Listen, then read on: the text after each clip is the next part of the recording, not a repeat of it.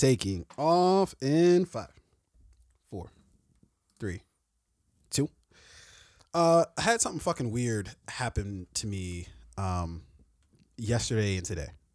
Very strange. If you say this and it's recorded, are you going to get in any trouble? No. Okay. Popo should be fine. Good.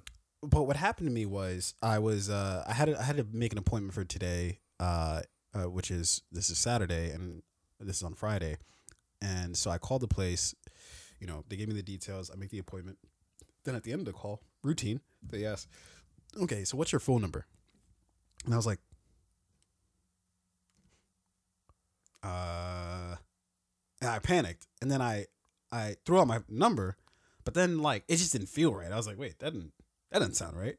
So when I went to the place today, long story short, they weren't ready for me, so I had to like leave and come back.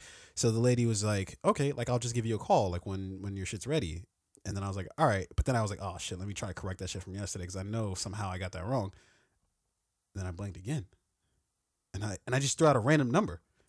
It wasn't even my fucking number. Wait. Hold up. Stop the press. What? You giving out Google numbers? I Why honestly are you giving out fake phone numbers? No, I wasn't even giving out fake numbers. I just didn't remember your mine. number. Yeah, Dude, that's early onset Alzheimer's. Yo, I've been saying. Let's make another appointment for you with a neurologist. Holy this time. shit, dude! I swear to God. And then when I like got in the car, and a story that we're going to talk about in a bit is going to have to like or it's going to kind of touch on this a little bit of the idea of shame, and shame makes things like so much harder. Because I honestly just wanted to, and I needed this person to call me back so I can know to go get the shit that I need to get right. But I was so shamed to the point where I was like, I don't even want to call back and give her the right number. Like I just want to leave Isn't it. that such a weird feeling? Being like ashamed, like, oh, I don't know if I want to do this. I don't know if I want to go back there because that person might see me. Who was gonna remember? And I asked that stupid question about the cheese on the sandwich. Like, well, bruh, you don't know what brie is? Like, is that is she working today? Is she work here? Yeah, like, I remember it's a cheese. So, and I'm gonna get back to my story, but then here's a weird little segue. So I remember once. I was like on a date. I forget under what context. I don't know if it was like a Tinder date or if it was just like I just somehow linked Bumble, somebody. Grinder. No, I don't even know if it was a dating app. I think it was just I just maybe met somebody. Backpage. No. So we're on the date and I'm like, hey, we're flirting. Everything's going great. And then I think we were talking about.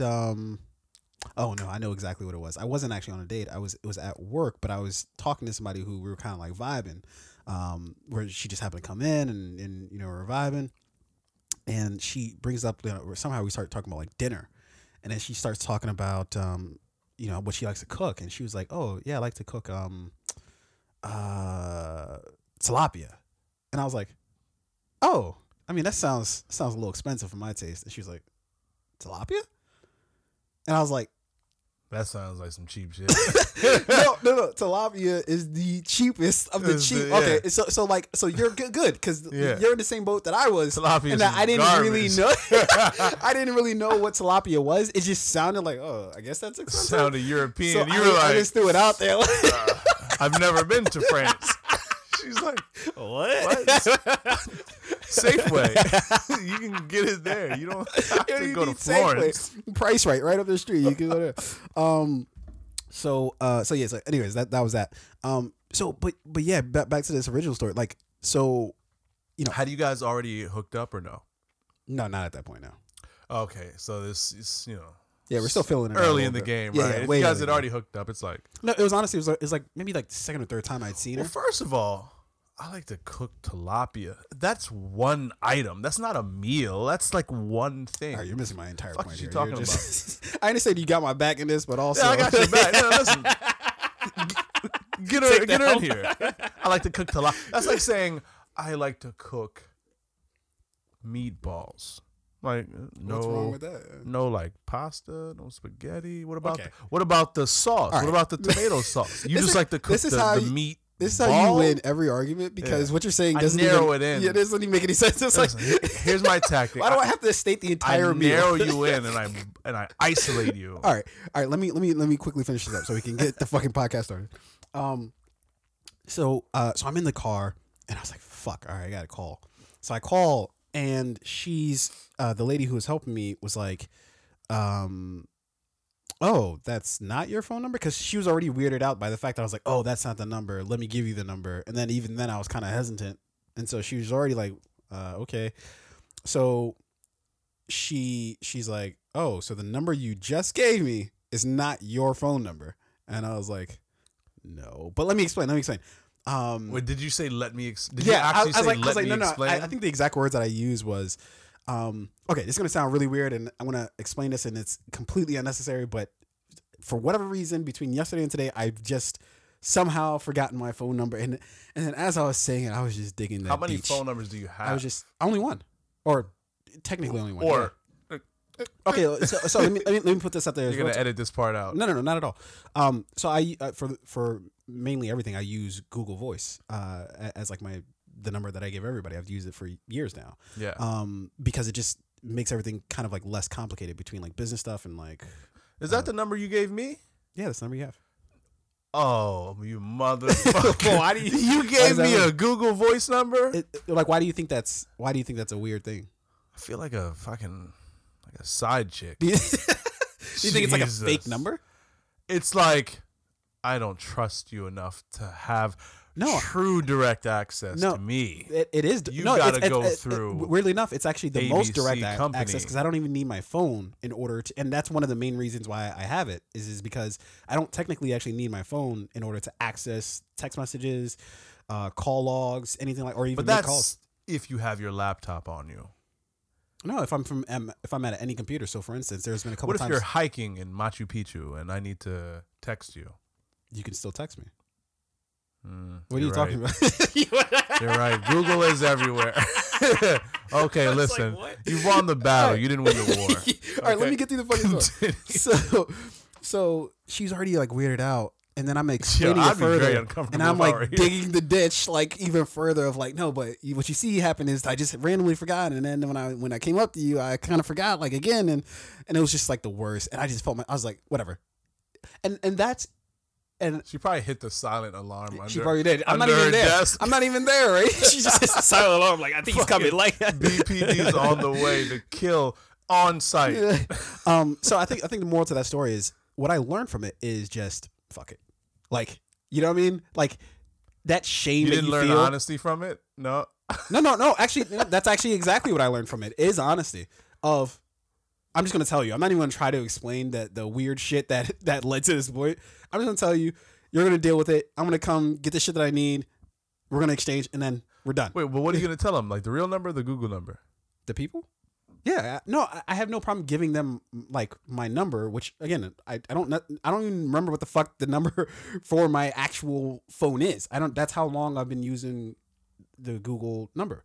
So it's like for me to give it to somebody, it's unless it's a necessary thing, meaning that like the thing I'm trying to do can't work with a Google number. That's the only possibility I could even fathom that I would need to give somebody the actual number for the actual. What's the lesson learned here?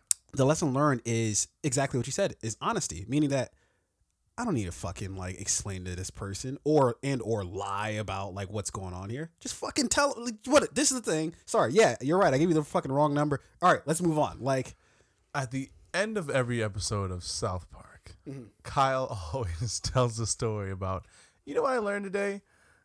Honesty. It's important to be honest to your friends, right? And he tells one of these stories. That's what I feel like is happening right now. You're like, you know what I learned today? To be honest. Just be honest. Real number, fake number, doesn't matter. Can you reach me? Maybe. I don't know. We'll find out. But it's important to speak your truth. Hey, let's speak the truth about this fucking podcast real quick. Welcome to the Fade Podcast, ladies and gentlemen.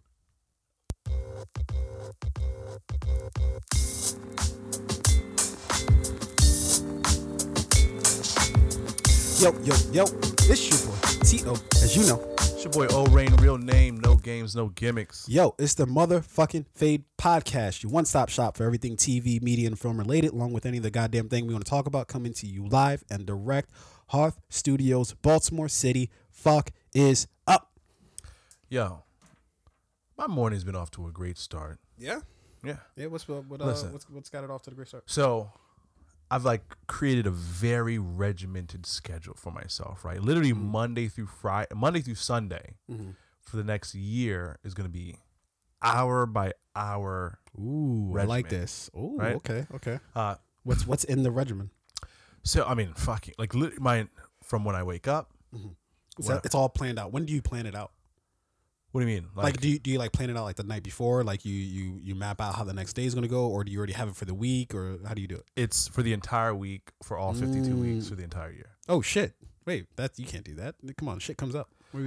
Shit comes up, and I'm obviously gonna have to factor those things in. But for the most part, if I try and live by this schedule, I'll be good, right? So literally, I'm just gonna give you my Monday. What Monday looks like for me. Wake up at 5 a.m. every morning. I try and work out from 5:30 to 7 a.m. at the gym. Fortunately for me, the gym is right by the train station. So I jump on the train, take the train into Baltimore from 7:30 to typically get there around 8:15. Work from 8:30 to 5 p.m. Got a 5:20 train home. Usually get back to the train station at 5:40, right? Pick up my daughter, daddy-daughter time up until 8:30 is usually around when her bedtime is. From 8:30 to 10:30, I usually use those 2.5 hours to study. I try to have a 10:30 bedtime on Mondays, and then Tuesday morning back at it 5 a.m. Wow, goddamn. Can you maintain that? Is that a maintainable? No. Fuck no. This is not sustainable. I didn't build sustainability into this. I tried to build logic and rationale and reasonable thinking, but this is not sustainable. Yeah. Now, if I don't crash until November, right? Then it's for success. the most part, I have an 80% success rate. Yeah, that's not bad. Which is good. Yeah. That's not bad at all. Yeah. I think it'd be hard for me to build in a specific regimen for the entire year, because I know that I get pretty tired of things pretty quickly. So if I do the same thing every single day, I'm gonna go crazy. By the end of that week, I'll be crazy. Yeah. I need something different. When you've taken out a $15,000 student loan, it's a little bit easier to commit to the thing. Hey, you know what? I will wake up 5 o'clock. I have to, every Wednesday and Sunday. Yeah, I'll be there. It's I owe you money, so I'll be there. Yeah, that does change when there's incentive involved. I think, when you have a really hard defined goal in mind, it's commitment to yourself. Hey, right? bro, that's what I'm doing right now. I'm gonna need you to say that one more time. I'm gonna need you to say that one more time. It's important, and I learned this. I've learned this through just say that one more time. some life resetting. Right? Yeah. Set a goal, and see nothing, do nothing, live and breathe that goal. Right? Yeah. And I used to tell my coworkers this all the time. Your goals, your ambitions, your dreams, whatever they may be, they mean nothing unless it's written down, right?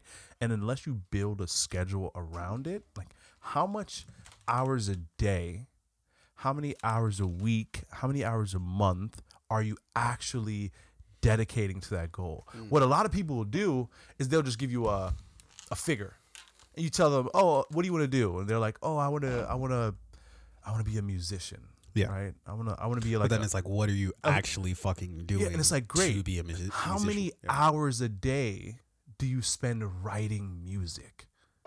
And they're like, 3 or 4. It's when?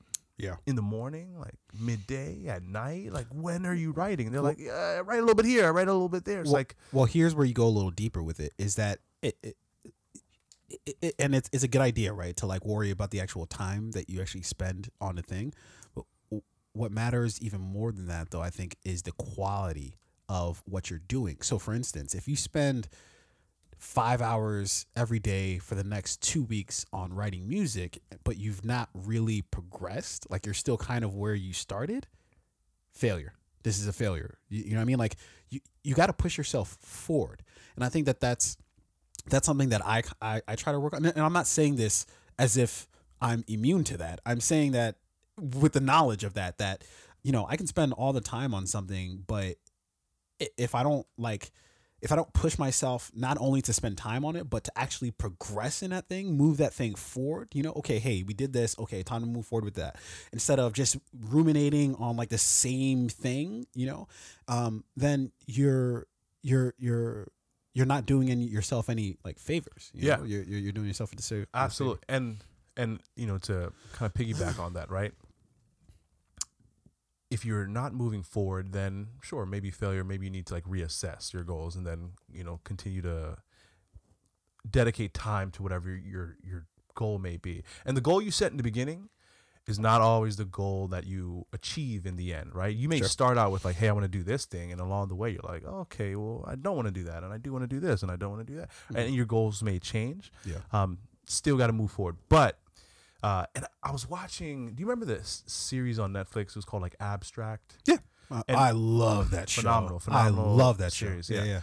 So it was the one about like the New York, the cartoonist for like the New Yorker. Okay. Yeah. They've had a few ones about somebody from New York doing some shit. Yeah. There's a lot of people in New York doing cool shit, right? Yeah. Or it might be the one who like about the woman who wrote Eat, Pray, Love. Right. I actually think it might have been her. Anyway, okay. The message is that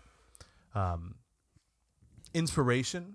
Like, I think the message was like inspiration is for children, right? Mm-hmm. Like when you're young, you're like, oh, I need to be inspired to create, right? Sure. When you're an adult, you understand that you need to like be in the lab. You need to be working at the thing that you want to do every day, and every day you're not going to be inspired. You may go an entire week without having like real inspiration. You might go months, you might go a fucking year without being truly inspired, but you do the work along the way so that when inspiration comes, you're ready to seize it, right? Sure. Yeah. Well, it's like, inspiration comes, you're not like sitting on the couch, right? Then you gotta get up, you gotta find a pen and a piece of paper to like write it down and take action. Creativity is just like any other muscle that you need to stretch and work out. Like you like it's muscle memory, right? Like, so for instance, if you haven't written in about a year, but then you suddenly get inspired for something, you're fucking so rusty when it comes to writing that the thing that you thought was a great idea, you're not even able to put in a coherent way.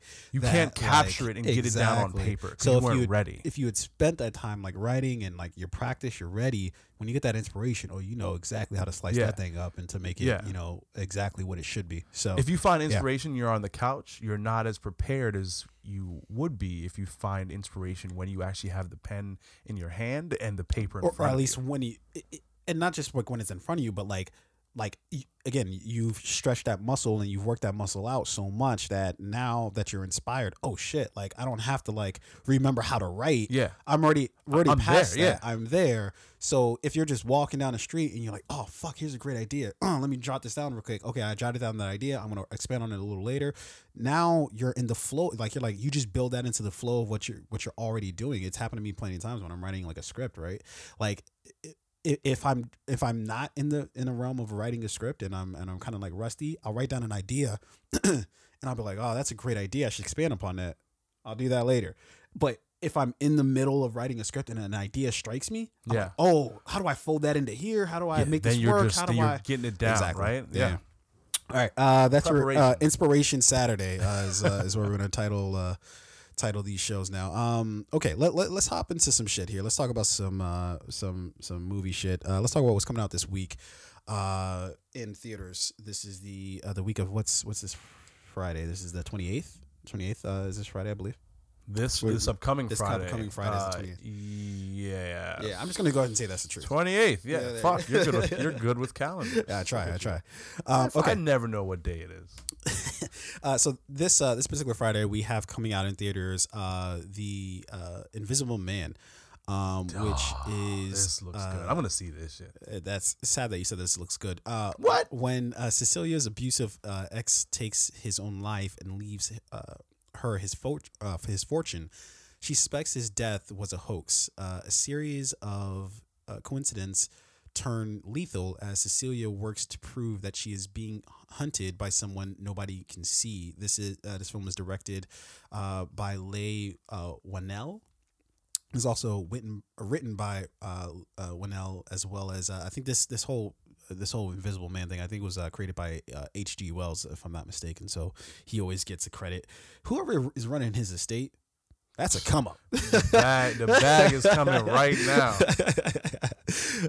You don't have to work a goddamn day in your life. Nah. Okay. This movie stars checks in the mail. We don't even know where they came from. Just cash. Yeah, that's on like, who's that? That's Future.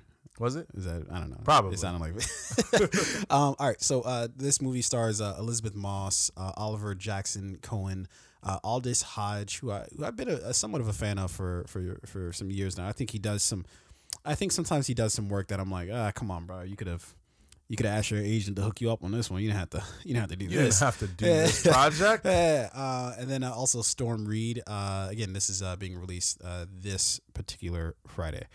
Okay, let's move on from actually, you know what? What are your predictions on a movie? How do you think this goes? Do you think this is kind of like more timely in terms of it's going to have like a lot of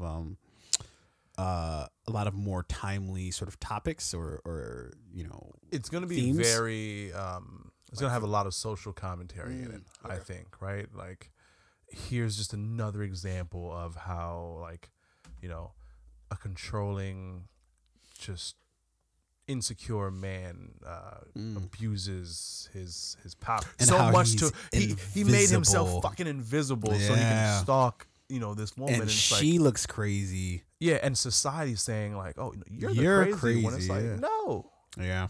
Right? Yeah, you see, I feel like it's Yo. too on the nose for me. Too on the nose. I just like this movie because it looks it's different storytelling, right? It's different. I haven't seen it. There was Hollow Man with Kevin Bacon, right? I mean, but that was a little bit different. He wasn't like how many Invisible Man movies are there? There's like 80 of them. I only know. Well, there was there was Dark Man, right, with Liam Neeson back in the day. Is that what? I'm giving you the only Invisible Man movies I know. Okay. It was Dark Man from back in the day with Liam Neeson. Is that even about an Invisible Man? I think he was invisible. Was he? Yeah. In Dark Man? Yeah, I think he had to like wear the face wrap to like. Okay. Yeah. Fair enough. All right. There was Hollow Man. Yeah. With Kevin Bacon. Mm-hmm. Very good movie. Now there's this. So right? But again, the only three I got. But this is this is based off of H.G. Wells his book. I know I made a joke about it earlier in his estate, and that was funny. I don't know who that motherfucker is. I've never even heard of H.G. Wells. Well, I guarantee some honesty for your ass. I guarantee you've seen a shit ton. I'm sure I have. For instance, I think it's, and I might be getting this wrong. Anybody out there, feel free to make fun of me if I do get this wrong. But like the War of the Worlds, the Day the Earth Stood Still, those That's type all of his shit. I don't know if those two in particular, but it's that kind of vibe, this like weird sci-fi kind of shit. Yeah, that's usually H.G. Wells. So I think this looks good because it's like, how do you actually, like today, right? How would you actually overcome this, right? Hey, an invisible man is following me. I mean, just you set up. Hey, crazy. just set up the phone. Be like, hey, did you see that fucking knife just move on that counter when nobody actually touched it? But what if he didn't touch the knife? Huh? What if? I mean, he's gonna do something. If he wants to threaten me, right? I have a 24/7 camcorder at my disposal. Well, no, what you need is the camcorder with the heat mapping technology, right? And that's not cheap. Hey, do they have that on Instagram? They got is that a filter? Is that a filter? On you got to wait till Amazon Prime Day to get the shit, right? And you still gonna be hit with the bag. I'm like, we gonna need that check from you. All right, let's move forward here. Okay, this is another film coming out this Friday. We have Guns Akimbo. Miles is stuck in a dead-end job, still in love with his ex-girlfriend Nova. Unbeknownst to him, a gang called Schism is running a deadly competition within his city in which complete strangers fight to the death for the entertainment of an online audience for millions. Miles soon finds himself caught up in the game and forced to fight in a battle to the death. Initially, Miles' lifetime of running from his problems pays off as he manages to elude his first opponent. But when Nova is kidnapped, he must finally stop running and overcome his fears to fight for the girl he loves. This film is directed by Jason Lee Howden. It is also written by Howden as well. Stars Daniel Radcliffe, Samara Weaving, Natasha Liu Bordizzo, Hanako Footman. And again, this is coming out this particular Friday the 28th. This when I watched this trailer, man, it was kind of like a weird, like kind of like a hardcore Henry type of situation. I don't know if you remember that kind of movie. I remember Hardcore Henry. Yeah, it was kind of like that, except for obviously it wasn't like, it's not first person. Not as hardcore. Yeah. And I got to give it up to my man Daniel Radcliffe.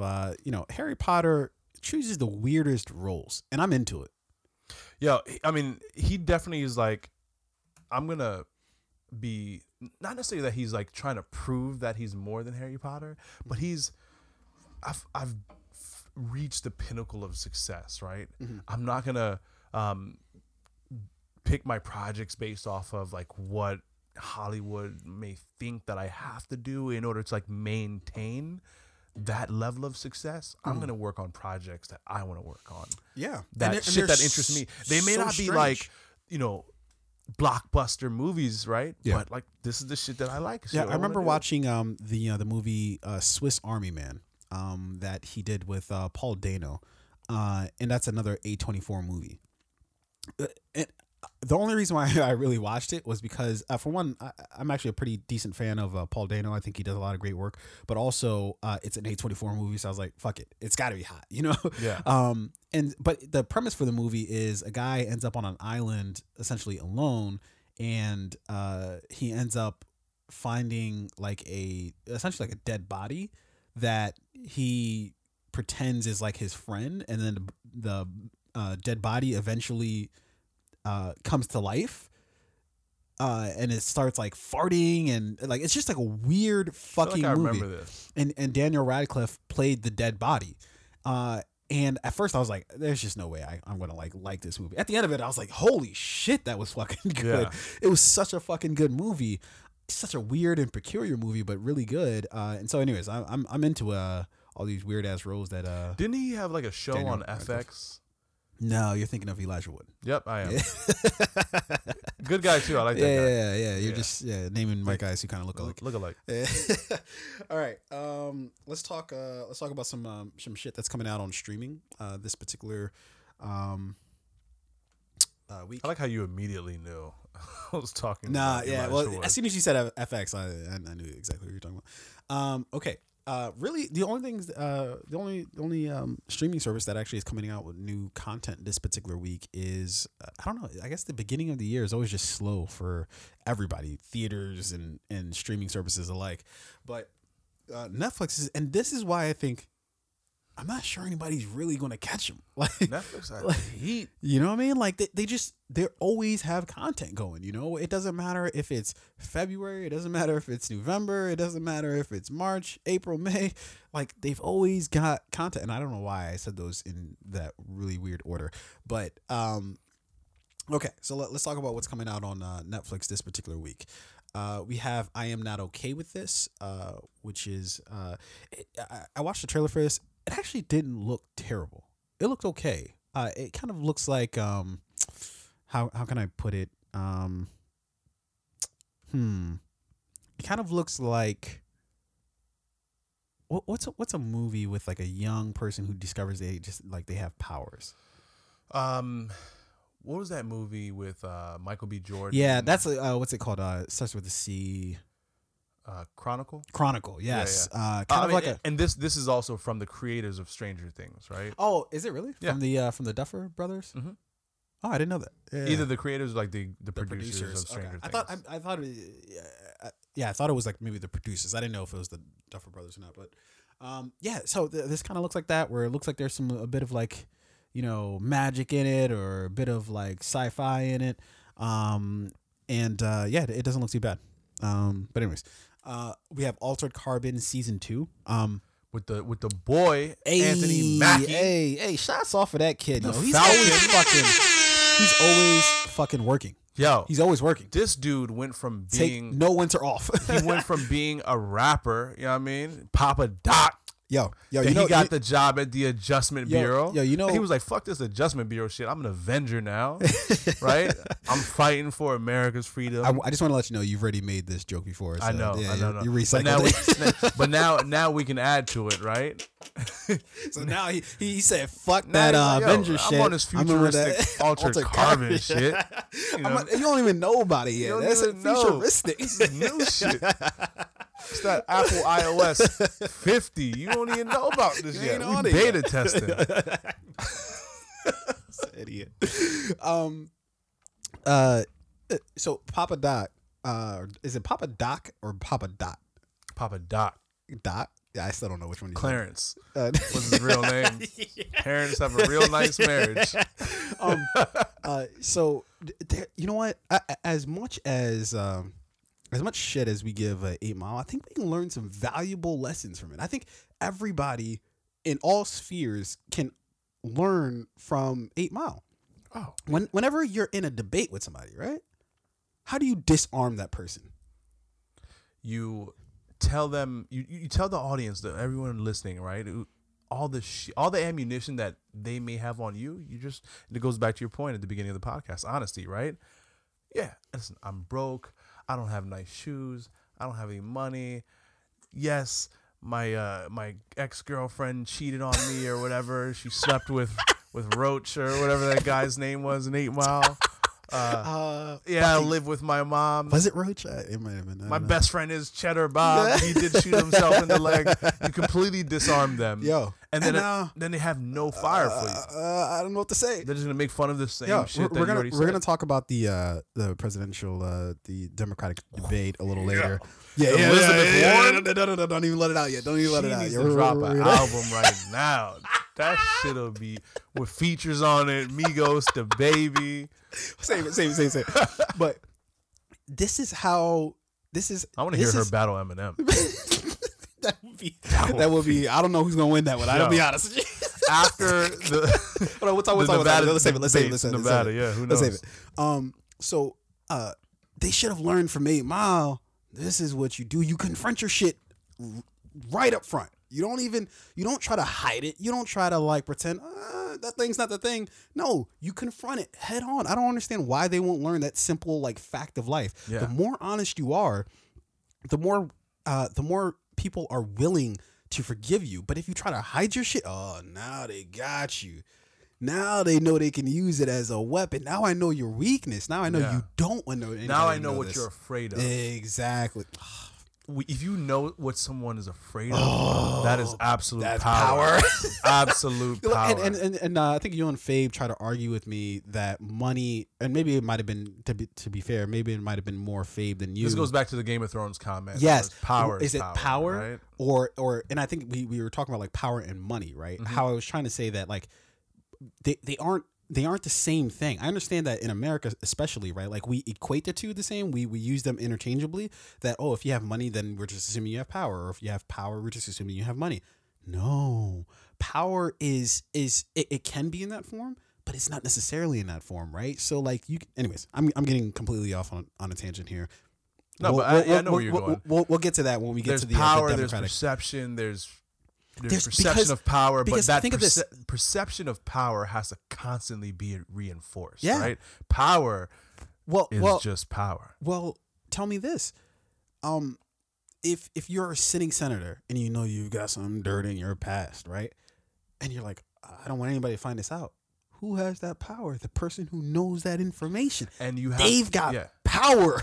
And the only way that you have power over them, right, is like, money, right? Maybe you can suppress them with your money. What if they don't want money? Yeah. Until you run into somebody like the Joker, where they're like, I don't want your goddamn money. Then you're like, these schemers. Right? That's my favorite line from the movie. But yeah, like once you have nothing to threaten me with.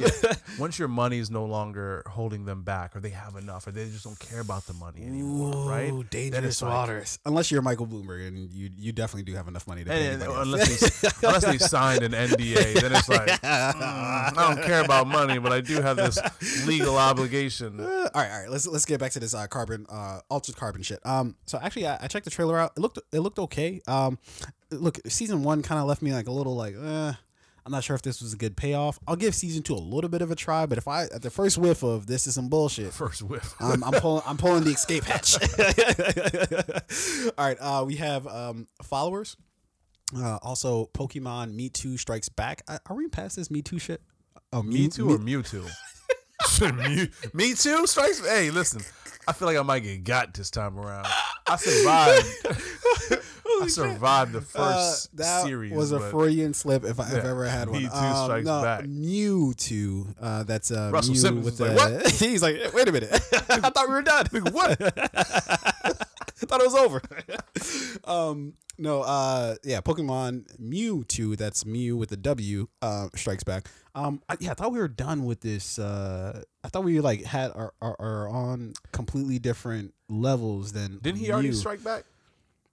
I thought there was a movie. I thought he already struck back. I don't know. I don't know. Maybe that's why they call this evolution. Maybe they added on evolution at the end of that. Mewtwo. So he strikes back. He struck evolution. back, and then he evolved, and he gonna strike back again. Hey. I don't got nothing else. This is actually. What else? What do you want from me? Actually, Mewtwo. This is actually like the Me Too movie. You already struck back. You want more of my shit? I apologize. When you struck back the first time, I said I was sorry. Now you want to evolve and strike back again? I'll probably check this shit out though. Yeah, probably. All right, we have All the Bright Places with not Dakota Fanning. How do you pronounce her name? Elle Fanning, or is it Ellie Fanning? Dakota's sister. You don't Dakota's know. little sister. Yeah. No. I know. All these fucking Fannings are very talented. There's only two of them, right? Well, yeah, the two, all of them. Dakota. It's like, what if they had like a She's a brother beast. that was just always ignored? Kind of Like he would try to do shit. It's like, guys, I'm in a band. Shut up. Kind of like Archie, man, or not Archie. Who's Eli and Peyton's older brother? I want to say Todd Manning, but that's something from Days of Our Lives. That's a completely different thing. That's a but he's always like fighting. That's a So, soap opera I'm thing. a Manning too. You know what I mean? Damn, what is his name? We don't know. That's the point. Yeah. I hear he's very talented and smart and successful, but Is he? doesn't have a Super Bowl. Right? He doesn't. And look, Did you throw for 10,000 yards? No. Okay. Fuck off. So, anyways, Ellie or Elle Fanning, however you pronounce her name, is actually in this film. Looks okay. She's got to be like what, in her 20s now? Who, Dakota? No, Elle Fanning. That would mean Dakota is like. No, Dakota's definitely old. She's old. Really? As fuck. She's old as us. What do you mean? No. Let's look this up right now. Listen, I got Google Chrome. Yeah, you look that up right there. Look up both their ages. I'll continue to move on. We have Babylon Berlin season 3, Formula 1 Drive to Survive season 2, La Trinchera Infinita. Dakota Fanning is 25. Okay, that's what I thought. You said old as us. That's No. fair enough. That's what I thought her sister was. And Actually, her sister, she's gotta be in her Fanning, 20s. Yeah. She is 21. Yeah. What's up with the like? Do we still need to continue with this whole you're in your 20s but you're playing a teenager thing? Like, is that necessary? Can't we just get an actual teenager? She looks very. But they all look young. You can make anybody look young enough. You can make Dakota look young. Yeah, you can make. I mean, Dakota still looks young. Yeah. But anyways, we have Queen Sono, which actually it looked pretty dope. It was like this African South film. African spy. Yeah, kind of. How do you know about it? What'd you do? I know my shit. What do you mean? I'm out here. Wait a minute. Hold on. Let me find out. This guy does some does homework. look good. Yeah, it looked pretty dope. I was like, okay, I'm feeling it. I mean, obviously the cast. I'm not too familiar with the cast. Yeah, none of us are familiar with the cast. It's the fine. work that they've done. Yeah. But this looks, and I like the setting, like the time, right? This is not like It looks fresh. modern day, right? No, it is. It seemed is like modern it was day? modern day. I thought it was like a little bit of throwback, like. I didn't get that 90s or vibe, but something I like was not that. paying that much attention when I was Okay. watching the trailer. Either way, it looks good. South African spy. I can imagine what this is gonna be like, right? Because we all know South Africa is it's a very interesting place for Apartheid. for African Americans, even though it's in Africa. For the stink of right? apartheid is still in the Exactly. air. Yeah. So it's like, Okay, I wonder like what type of story this is gonna tell. Yeah, I'm curious. I doubt if it's going to be anything terribly deep, but but who knows? They might shock us.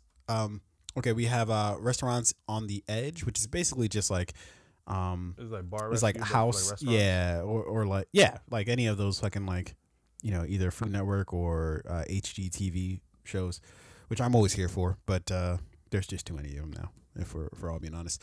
And then there's Unstoppable, which is it basically just like kind of like a coming of age story for women. It kind of looks like the I think the Spanish version of Girls. That's what it kind of reminded me of. Okay. Yeah. But yeah, look cool. And then for my throwback pick, we have Jerry Maguire. It's coming out on Netflix. Show Me the Money. Show Me the Money, indeed. Cuba, when he wasn't, before the alcohol abuse. Yeah, it took over. Yeah, or maybe it did. I don't know. Maybe it was already there, and and we were just all in denial. I don't know. I remember I saw Cuba Gooding Jr. in Miami one year. Yeah, and he was throwing them back. I'm sure. I just assume it ended up on TMZ. I'm sure. I always assume everybody in Hollywood is a blazing either alcoholic, coke addicted, Adderall addicted. I don't know, something addicted. There has to be some sort of addiction because they're all weird as fuck. And it would be no offense. Yeah, I mean, like, what if you just don't have to work for 6 months because you just did this movie and what else are you doing with your fucking the movie time? did really well. I mean, and of course, you could always be working, right? Always on to the next project, always building your brand, right? But what if you're not that type of actor, right? Like The Rock, for example, right? Where you're always working. He's a guy who's always and especially if you're at sort of the beginning of your career, but you're in that sweet spot where you're starting to pop a little bit, so you're working sporadically, but not working enough where you're always constantly busy. So it's like, oh man, I got a lot of time on my hands. Yes, I just did this movie, and I just booked this other movie, but we don't start filming for another 3 months. I suppose. 3 months I suppose that's where you have to kind of know yourself, right? Like what Drake said it, right? Know yourself. Was it like Memphis Drake, know yourself, or was it you gotta know yourself? Was it like London Drake? Yeah, I try to give it the Jamaican Drake. Jamaican Drake kind of sauce on it. But no, you do have to, I think, know yourself in the sense that you got to know that that kind of life in terms of just running around doing crazy shit is not for you. So you need other shit to occupy your time. You need to, so even if you're an actor or an actress, you need to, and I'm just going to say an actor because I think that just fucking applies to everybody. I feel like it's not, we don't need to make it I don't know. Anyways. Yeah. I do feel like it's not like a man. It's like a weird, you're an actor. Yeah. Right? Why is that only referencing a dude? I've never really understood that. But anyways, you know what always felt weird to me? Remember during the whole I don't know if it was the Me Too thing. What was delivery man, delivery woman? No, that stuff like that I can actually get. Fuck, do I have to say the thing with the extra letters? Come on, I want to be fast here. No, right? no, Delivery man. No, that I get because it's actually implying a man. Right? Delivery man. Not really. It's whoever the fuck delivers my package. Okay. So what if it was reversed? What if it was always known as delivery woman? Wouldn't you at some point you'd be like, you're late, right? It doesn't matter. You're late. You as the or person, my shit arrived on you time. as the person who that's your actual job. I think it's not something. If I were a delivery person, but I'm a man, and the thing is delivery woman, is what you're saying, right? Exactly. How would I feel about that? Yeah. Was my direct deposit hit? No, and you tipped me, and you're right. Straight. For the most part, you'd be content, but wouldn't it just be just a little the fuck, come on, is there because it feels like this weirdly subtle, non-acknowledgement. You know what I mean? It's I'm doing the work. I'm a woman. Yeah. You know what? All right. I may have to walk that back because, waitress, right? If I were a man and someone was like, oh, you're are you our waitress for the evening? Yeah. I'd be like, nah. And that was the last day Ray never worked at the Double T Diner. I'm the server. You talking to me like that? And Yeah. my manager would call me in the back like, table 9, kind of. You ruffled their feathers a little bit. So like, I guess that's what I mean. Like, it's just like when there's like an actual thing like that's attached to it, like delivery man or mailman or whatever. Yeah. Like that I can understand because it's like, all right, well now you're going out of your way to just put that little, just a little poke, just a little bit of a poke, you know? Or is it just speed? One is faster than the no, other. because dude, I'm about moving fast. Okay, think of it this way. If people were so lazy that they're like, that guy right there. Hey, boy.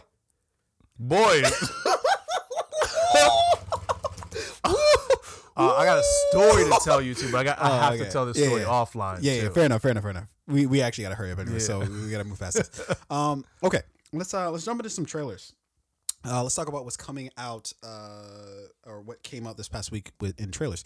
So this first trailer is for Bad Education. Let me give you the quick synopsis. The unfolding of the single largest public school embezzlement scandal in history. This is directed by Corey Finley and is written by Mike Makowski. Stars Hugh Jackman, Allison Janney, Ray Romano, Catherine Narducci, and is due out April 25th, 2020. Just some interesting notes about the film, or the film. This is actually being released directly to HBO, so it's not coming out in theaters. It's just an HBO movie, which I'm not sure if I see too many of those. No, like where it's just an HBO movie, meaning that there's no theatrical release. It's just an actual HBO movie. That means their subscription is about to go way up. Yeah. Like I'm about to use one of my, kind of like you, one of my other 4 email addresses to sign up for that free trial. Free trial. Yeah, 30 days. Why do you think I have so many emails? Watch the fuck out of this movie. Yeah. Cancel that shit. Yeah. So sorry, HBO. So yeah. I think looking at this trailer, man, it looks fucking good. It looks good because it looks like it's like a weird mix of like comedy, of drama, of just everything, you know. And the cast in it is phenomenal. Allison Janney, man, there's just nothing she can't do. Like she does all things. She's great at everything. She never ties herself to one role. Like we've seen her in so many things. We've seen her deliver so many great performances. Yeah. And this is the what like a great actor or actress is able to do, right? Actor. Right? Listen, I got court coming up soon. I don't want to I've got pending cases. I don't want to further I don't want more cases. Fair right? All right? When they look at the docket, Mr. Finley, you're here. We've got you on this, and this. Oh well. Your fate is sealed. Here's what she's able to do. She's able to play a role phenomenally well, right? Show up here. When that thing is done, she leaves, and like you don't tie her to that thing. No, and then she shows up at this other thing, and like although she always kind of plays kind of like the crew talking, kind of like no bullshit, kind of like person. At least in most of the roles that I've sort of seen her in. Whether it's like the principal at the high school, or like the VP of the company who, in this thing that's happening, or a politician or something like that. Like she's always like direct and stern and like not really likable, but purposeful in all of her roles. Yeah, like in her show Mom with who's the God, now I'm gonna forget her name. She's the person who was she was in Scary Movie, or she was in Scary Movie. Come on. The actress? She's blonde. Yeah, she was married to Chris Pratt. I know exactly who you're talking about. Damn, I forget her name. But anyways, just like she was in that show. But anyways, so Hugh Jackman as well. Like he looks like he's going to be phenomenal in this, just from the Anna Faris. Anna Faris, yes. That's who I was thinking about. Who starred in Mom with Allison Janney. And Ray Romano too. I think one thing that goes understated about Ray Romano of recent, he's a fucking chameleon. He's a chameleon, but also, but to speak to that, he was phenomenal in The Irishman. Oh yeah, phenomenal. He only had a very short kind of brief role, but it was great. Like I was like, holy shit, Ray! Like this isn't the bumbling Ray Romano we know from Everybody Loves Raymond. Yeah. You know, so yeah, so I think this movie has a great cast. And one other note about this film, this is actually based on the real life events of Corey Finley's high school. So he actually lived through this. Really? Yeah, this is actually plucked literally directly from his high school that he went to. So think about that. Think about that come up that you got on all those people that slid you in high school. How you can just make them look so stupid now. That 10, 20-year reunion. Ooh, that's going to be contentious. Listen. Hey, it's just how I remember it. Yeah. Listen. What do you want me to say? I might need to bang a couple of you. Listen. There's a part 2 coming out. If you don't want to be in it, hey, come yourself, to my hotel room. It's going to be me and Harvey Weinstein. Jesus Christ. All right. Oh, my God. Dark jokes. Very dark. Very dark. Yeah, so it was a very interesting part of that this is based on the director's actual life, because I wouldn't be able to write that correctly or picture, and maybe that's honestly interesting. That's interesting enough because he actually. I think I'm gonna write a movie. You should on Wild Lake. You should definitely do that together. But it's interesting that he's the director but not the writer for it, and I think that that's purposeful, right? Because there's no way you can write that story correctly. Like, you'd be so biased with the shit that you'd say in there. You'd be like, this person was an asshole. I remember the principal did this. And it's like, nah, that's not actually what happened. That's just, your shitty perspective of it. So I think you get somebody else to write it so they can filter all your stupid thoughts and have them in a coherent way that isn't just slanted towards making you look dope as shit and everybody else look whack. Yeah. This so I watched the trailer for this. It looked really good, looked really interesting. I mean, Hugh Jackman, also another guy who manages to, like, it's hard to tie him to one movie. Like, all right, he's Wolverine, right? Yeah. But we've seen him in so many other phenomenal films, play so many great roles. So the cast in this movie is phenomenal. The story is original. And the element of the fact that this is based on, like, the director's true life, it just adds a bit of intrigue to it. Yeah.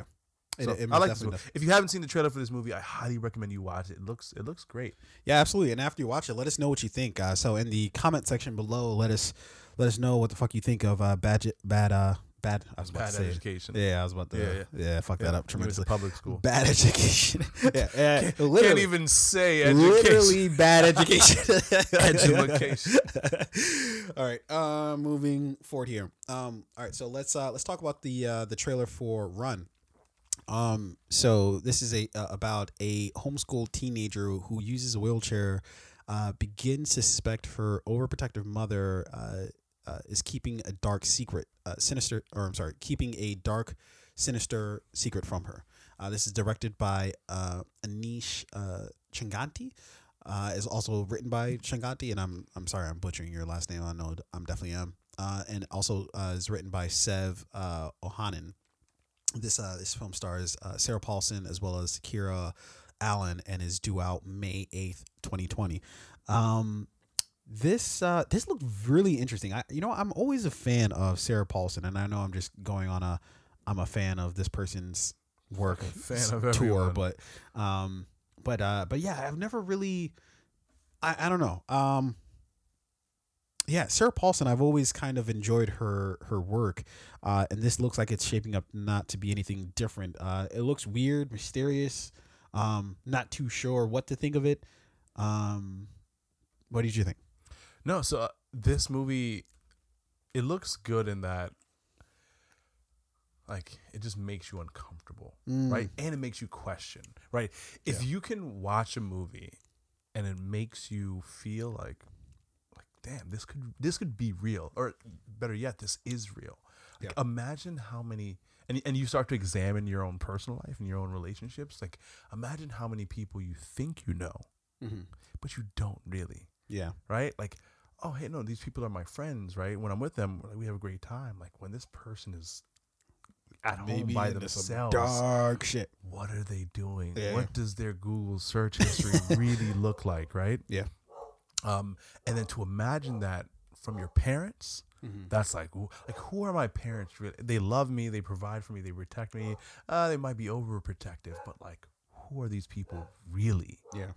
Yeah. Keep going. That's an interesting question. If you right can there. keep going, I'm gonna try to. And this movie also reminds me of there was a movie that came out not too long ago. I think it was called like The Visit, and it was a movie about like these two kids, and they visited their grandparents, and while they were visiting their grandparents, like at night, like weird things would happen. Like they would hear their grandparents roaming around the house.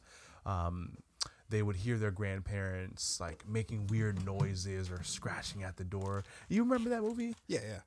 I never watched it, but I always scary as fuck.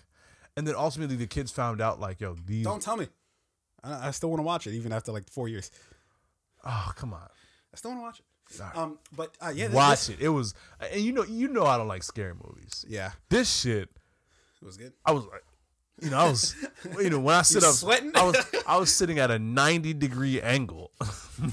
My back was straight, perfect posture. Yeah, that's how like scared. Something serious when you're in the theater, and you're like and like you're hunched, like either you're sitting straight up or you're leaning forward, like what happened? Yeah. And then the person you're with tells you like, hey, you're okay. Sit back. Relax. And you're like, nah, 90 degrees, baby. But this actual particular film, it looks interesting because you're not sure exactly what angle they're going to come from it from. Is the girl hallucinating? Is her mother sort of, is her mother keeping something from her? Like they really do a good job with the trailer specifically of like, not making you lean one way or another. You're just like, I don't know what's going to go on here. Yeah. And this is it's supposed to come out on Mother's Day, which is or at least in or around Mother's Day, which is very interesting considering the subject matter. Yeah. The best part about this trailer, I love the way they did this, was like as you're watching the trailer, you start to see and feel like the weird dynamic between the mother and the daughter, right? And you start to feel for the daughter, like, oh shit, her mom's crazy. Yeah. But it's not until like almost like more than halfway through the trailer that you realize that this girl, she's like in a wheelchair, which adds a different dynamic. Like, oh, so she can't get away if she wanted to get away as easily, right? So she might be a little bit more dependent, and it's like, oh, now you really understand the situation. Did she put herself in the wheelchair, or did she naturally in the wheelchair? And you look at like the medication she's taking, like is that what's keeping her in the wheelchair? Yeah. And very like, fucking interesting. Oh shit. Yeah, very interesting. Yeah. Okay, let's move forward here.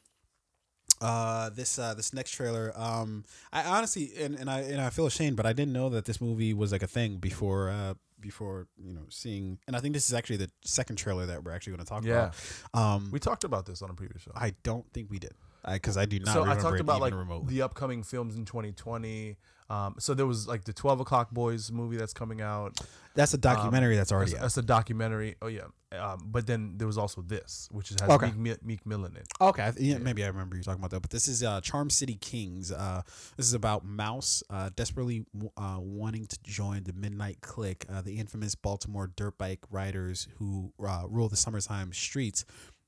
When Midnight's leader, Blacks, takes 14-year-old Mouse under his wing, Mouse soon finds himself torn between the straight and narrow and the straightened arrow. Wait, I don't think that's how you spell that, but anyways, between the straightened arrow and a road filled with fast money and violence. This is directed by Angel Manuel Soto and is written by Sherman Payne, who wrote the screenplay, Barry Jenkins, who has a story by credit, Kirk Sullivan, Christopher M. Boyd, who both have story by credits.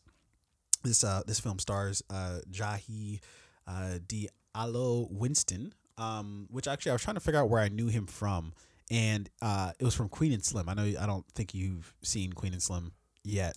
I've not seen it, but there's a showing for Queen and Slim at, I believe, the Rotunda. I am dying to know what you think of the movie.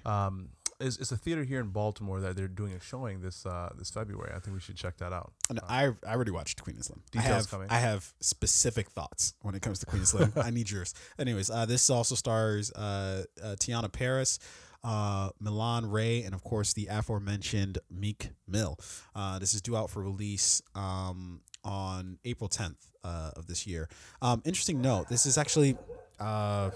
So sorry for the barking in the background. The dog is insane. Sorry. This is executive produced by Jada and Will Smith. And I saw that. I was like, okay. Yeah. So, but what's kind of a bit of a mystery is I don't know. There's a production company, Overbook Productions, Overbrook Entertainment, which I think will win with a partner. But I don't know if Jade is a part of that, so I don't know if I don't know exactly sort of how all that sort of breaks down. But anyways, I found some out. As long as you get the check, as long as the fam gets it somehow, right? As long as the family eats. Yeah, and again, this is based on the documentary, 12 O'Clock Boys, that was actually made by a Lofty Nathan. This looks okay. I'm not gonna lie. It looks okay. The story looks good, right? It looks like it looks okay. like if you don't tie it to a certain city. Obviously, we're here in Baltimore, right? So this movie I kind of immediately, right? yeah. But whether this movie is in New York or Philly or in LA or whatever, I feel like it just has like a genuine story, right? You're following like this journey of this kid who is growing up in a neighborhood with like there's so many different bad influences, right? Yeah. And then what does he choose? Like what choices does he make ultimately, right? Yeah. But again, for us, this movie is relevant because it's here. So as we're watching the trailer, I even saw a few places like, I think I know where that is. That Hip Hop Chicken that was in the background. I definitely recognize those. Is that the one on Green Mountain Avenue? Cop cars, okay. yeah. Oh yeah, I definitely recognize Baltimore PD, the dirty ones too. So this movie looks good. It looks like there's a real story here to be told, and it looks like it's gonna be a fun journey watching this kid's experience, knowing that it's like this is based off of real shit. Yeah, I think it. I don't know. For me, this kind of story is kind of tried and true, right? Like, boy has to decide between, oh man, do I, do this dirt shit, or do I, keep myself on the straightened path? It's just like, I don't know. It's just a little overdone for me. Yeah, like I've been there, done that kind of situation. So here's the thing about that story, right? It is as relevant today as it was 100 years ago, because these are decisions, always relevant, but it's daily decisions. Right? It's relevant for people who, and this is gonna sound extremely arrogant, but like people who aren't me, or maybe even you, for that. And I'm not trying to speak for you, and I guess that's why I'm hesitating. Mm-hmm. But like, it's not. It's like we've seen 1,000,001 of these kind of movies where it's just like, oh man, does he choose between like the life of recklessness, or does he choose between that and something more chill, whatever. And somehow it's always like a mixture of the two, right? Like it's like it's kind of like he does the right shit, but he kind of has like a little bit of flair of like the grimy shit. It is a little different that this is peppered with the fact that it's based in Baltimore. That is actually a good look. It's a good thing to see, and honestly, when I first came across it, I was like, oh shit, like that was the reason why I was like, oh shit, like I fuck with this, but as far as the actual story itself, I'm not sure if I mean the story is not like original in terms of like what the character is going to have to go through, the decisions that they're going to have to make, which is like, all right, do I choose good versus bad? And then here's the point in time where I choose both, and then I have to really decide which one I'm going to actually go forward with, right? Yeah. So that's not original. I think why these stories are constantly told and going to always be told is because it's like so relevant to people's everyday lives. Like, because this is a story about an everyday person who has to make everyday decisions. And it's interesting to see what regular people do when given option A and option B. Yeah. Well, so what I think I think I'm definitely going to check this movie out. And I think the reason why is because I think the whole city going to be lit up when this movie come out. You already know that. Yeah. I'm definitely going to check it out. But I think what I'm hoping is that they try to hit us with something a little like different. You know what I mean? Like the trailer might set you up for like, okay, this is the usual story. But I think I have this like sneaking suspicion that might be a little something like mixed in there that you were, oh shit, I wasn't expecting this. Because I think Baltimore is an interesting city right now in the U.S. that's gone through. It's been in national news multiple times, right? For unfortunately things that are not great. Yeah. Despite the fact that I do think this is a great city in America, right? Yeah. So I hope this movie takes the opportunity to not just show like the areas in Baltimore that are like poverty stricken, right, or impoverished, but also show the city in like a different light. Like this is genuinely a beautiful city with great people in it that is building and it's building slowly, but it's going to be something great. I hope the movie takes the opportunity to show that. Yeah. Anyways, let us know what you, after you guys watch the, and I'm sure there's a lot of people who've already watched the fucking trailer for the film.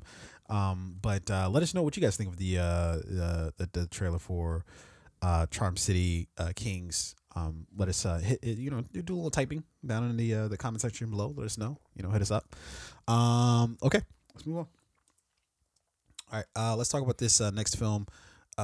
We have Big Time Adolescence, which is about a suburban teenager who comes of age under the destructive guidance of his best friend, an aimless college dropout. This film is directed by Jason Orley, as well as written by Orley as well, and stars Griffin Gluck, Sydney Sweeney, John Cryer, Pete Davidson, and MGK himself, Machine Gun Kelly.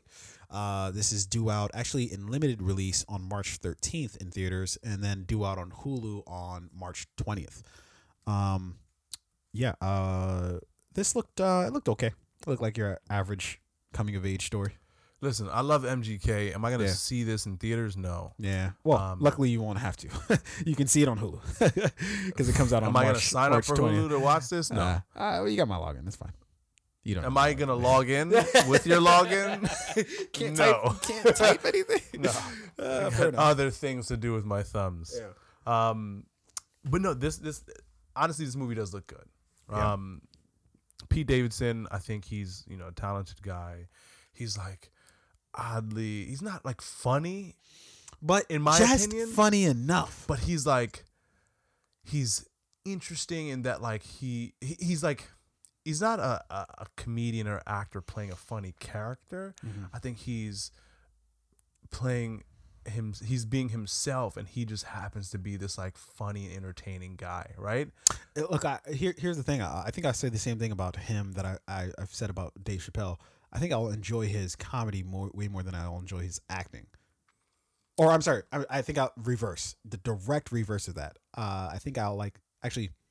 It's the opposite of what I thought of. Yeah, I don't think you know what you're talking about. No. So what I was trying to say is lost yourself. Fair enough. I actually enjoyed Dave Chappelle's like comedy and sketch comedy, all that, way more than I ever enjoyed his actual acting. With Pete Davidson, I think it's the reverse, where I enjoy his. It looks like I'm going to enjoy his acting way more than I do his comedy, because I don't really feel his comedy. I don't. I've seen a couple specials. Yeah, it's okay. Like I'm not trying to throw any dirt on him, but also I didn't identify. Yeah, I mean Dave Chappelle is definitely sketch comedy. A stand-up comedy. I'm not really looking for Dave to be acting in it. And he's made that joke about himself. He's like, what was the joke he made? I think before his last stand-up special, where I think he was talking to Kevin Hart about like, I'm always looking for like the next big thing. He was like, for me, there's never a next big thing. Like, there's never another big movie. Well, and also out. Even for Kevin Hart, again, I enjoy his stand-up way more than I do anything that he's acted in, except for maybe 40-Year-Old Virgin, and it was like one line in 40-Year-Old Virgin.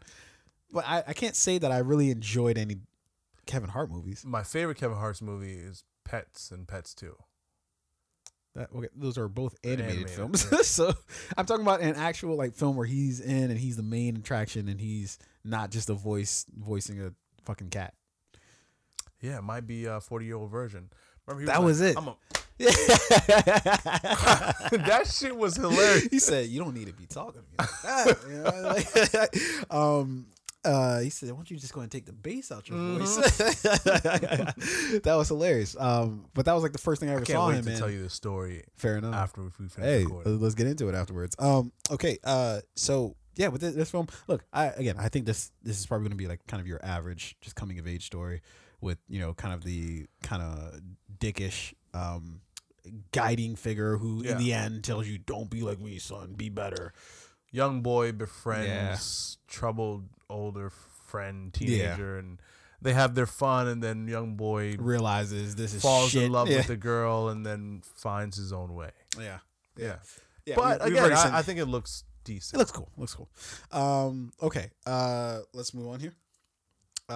This film. Let us know what you think about the film in the comments section below, and then we'll move on to the postcard killings, which is about a New York detective. Who investigates the death of his daughter, who was murdered while on her honeymoon in London. He recruits the help of a Scandinavian journalist when other couples throughout Europe suffer a similar fate. This is directed by Danis Toven. I don't even know how to pronounce it. You got it. Tanovic. I believe that's how you pronounce that. That's it. That's his new name. There you go. That's his new name. And this is written by James Patterson, who I think wrote the novel for this, as well as Liz Markland, who actually co-wrote the novel as well as the screenplay, and Andrew Stern, who just has a screenplay credit, not just, but he has a screenplay credit. And this film stars Jeffrey Dean Morgan. Big fan of his, by the way. Fucking love Jeffrey Dean Morgan. Jansen. I'm a pretty decent fan of hers too. And Naomi Battrick. This film is due out March 13th of this year. This didn't. This looked all right. This looks, I guess, like B movie. This looks like Taken was great. They kidnapped his daughter. He told them about his particular set of skills. Taken's like found her, like less known, younger step brother. And what if your kid got killed this time, not taken, but you didn't have those particular set of skills, but you still went to Paris and and also look for her. We have half the budget. The cameras aren't going to be as good. You don't work for the CIA. You don't have the equipment, the tools, but you have 40,000 Delta airline miles that you're going to use to get there to look for your daughter. Let's start shooting. But shit. Jeffrey Dean Morgan, I mean, this I fucking man. love Jeffrey Dean. So one of my, so he's been in two of my favorite shows. Magic City is a show that I think was on Showtime. A lot of people may not know. Yeah, I know about Magic City. It's kind of like the is it kind of a little bit like Peaky Blinders a little bit, or like what's the show I'm looking for? There's another show. I would say like it's like an old timey Mad show. Men, but Mad in Men. Miami. Oh, okay. You Yeah. know? Oh yeah. Yeah. Oh, that's exactly the show I was looking for as a Mad Men. It came out like directly after Mad Men ended, and I was like, yeah, I don't have time for this. Oh, I love it, but this is when did that show come out? Like 2000 and fucking this show 2013, right? 13, 2012. Yeah, so I'm right. like 1 or 2 years. I'm still broke. I think I was living with a group of people that we had Showtime and HBO, and then we were like, we can't afford this shit. So we canceled it. So I only got to watch the first first season of it. I didn't finish season 2. This is a different day. You can go back and watch. I can, but it's like, fuck, Netflix just keeps dropping so much new shit. It's hard to go back and watch old shit, especially when the old shit only went 2 seasons. Fair enough. Anyway, Jeffrey Dean Morgan, Magic City. He was in The Watchmen. He played, what was the character he played? One of my favorite characters in The Watchmen. He was the comedian? The comedian. Yeah. A comedian died today. Yeah. In New York City. Yeah, one of the best opening scenes to a movie. The Watchmen is underrated. Zack Snyder never has to make a good movie ever again, as far as I'm concerned. He's got The Watchmen. He certainly didn't with the Batman vs. Superman. I think we'd all like to forget that. He would too. So yeah, Jeffrey Dean Morgan, this guy has been on a roll. I mean, and let's be real, Little pig, let me in. You see, I don't even know what you're talking about, but I kind of know what you're talking about. I guess you're talking about. He completely changed that story forever for adults. This is Walking Dead. Walking Dead. Yeah. You see, what I know him from is actually as John Winchester in Supernatural. That's really what I kind of know him from. And yeah, I thought he did it, even though he was only kind of in it relatively briefly. He played such a huge role in the show. Yeah. And so whenever I see him now, I'm like, oh shit, there's my man John Winchester. Yeah. You know, and so, he played. So Jeffrey Dean Morgan in Walking Dead plays his character to the liken of Cersei, right? Yeah. And I forget the actress's name who played Cersei. God, I always forget her name. I always forget her name. Damn. Yeah, But but this is not a good look. There's two women now that we can't remember their name. Shit, fucking, you're gonna get me too. Just So somebody's name. again, like Cersei was one of those characters in Game of Thrones that you fucking hated her, but like you were so intrigued by her because the actress who played Cersei was just phenomenal. Lena Headey. Yes, Lena Headey. Yeah, good pull. Good pull. Those memory banks. They work after a while. Yeah. They're not good for my phone number, but so Jeffrey Dean Morgan does exactly that with his character in Walking Dead. For Negan. I am Negan. Yeah, I don't know.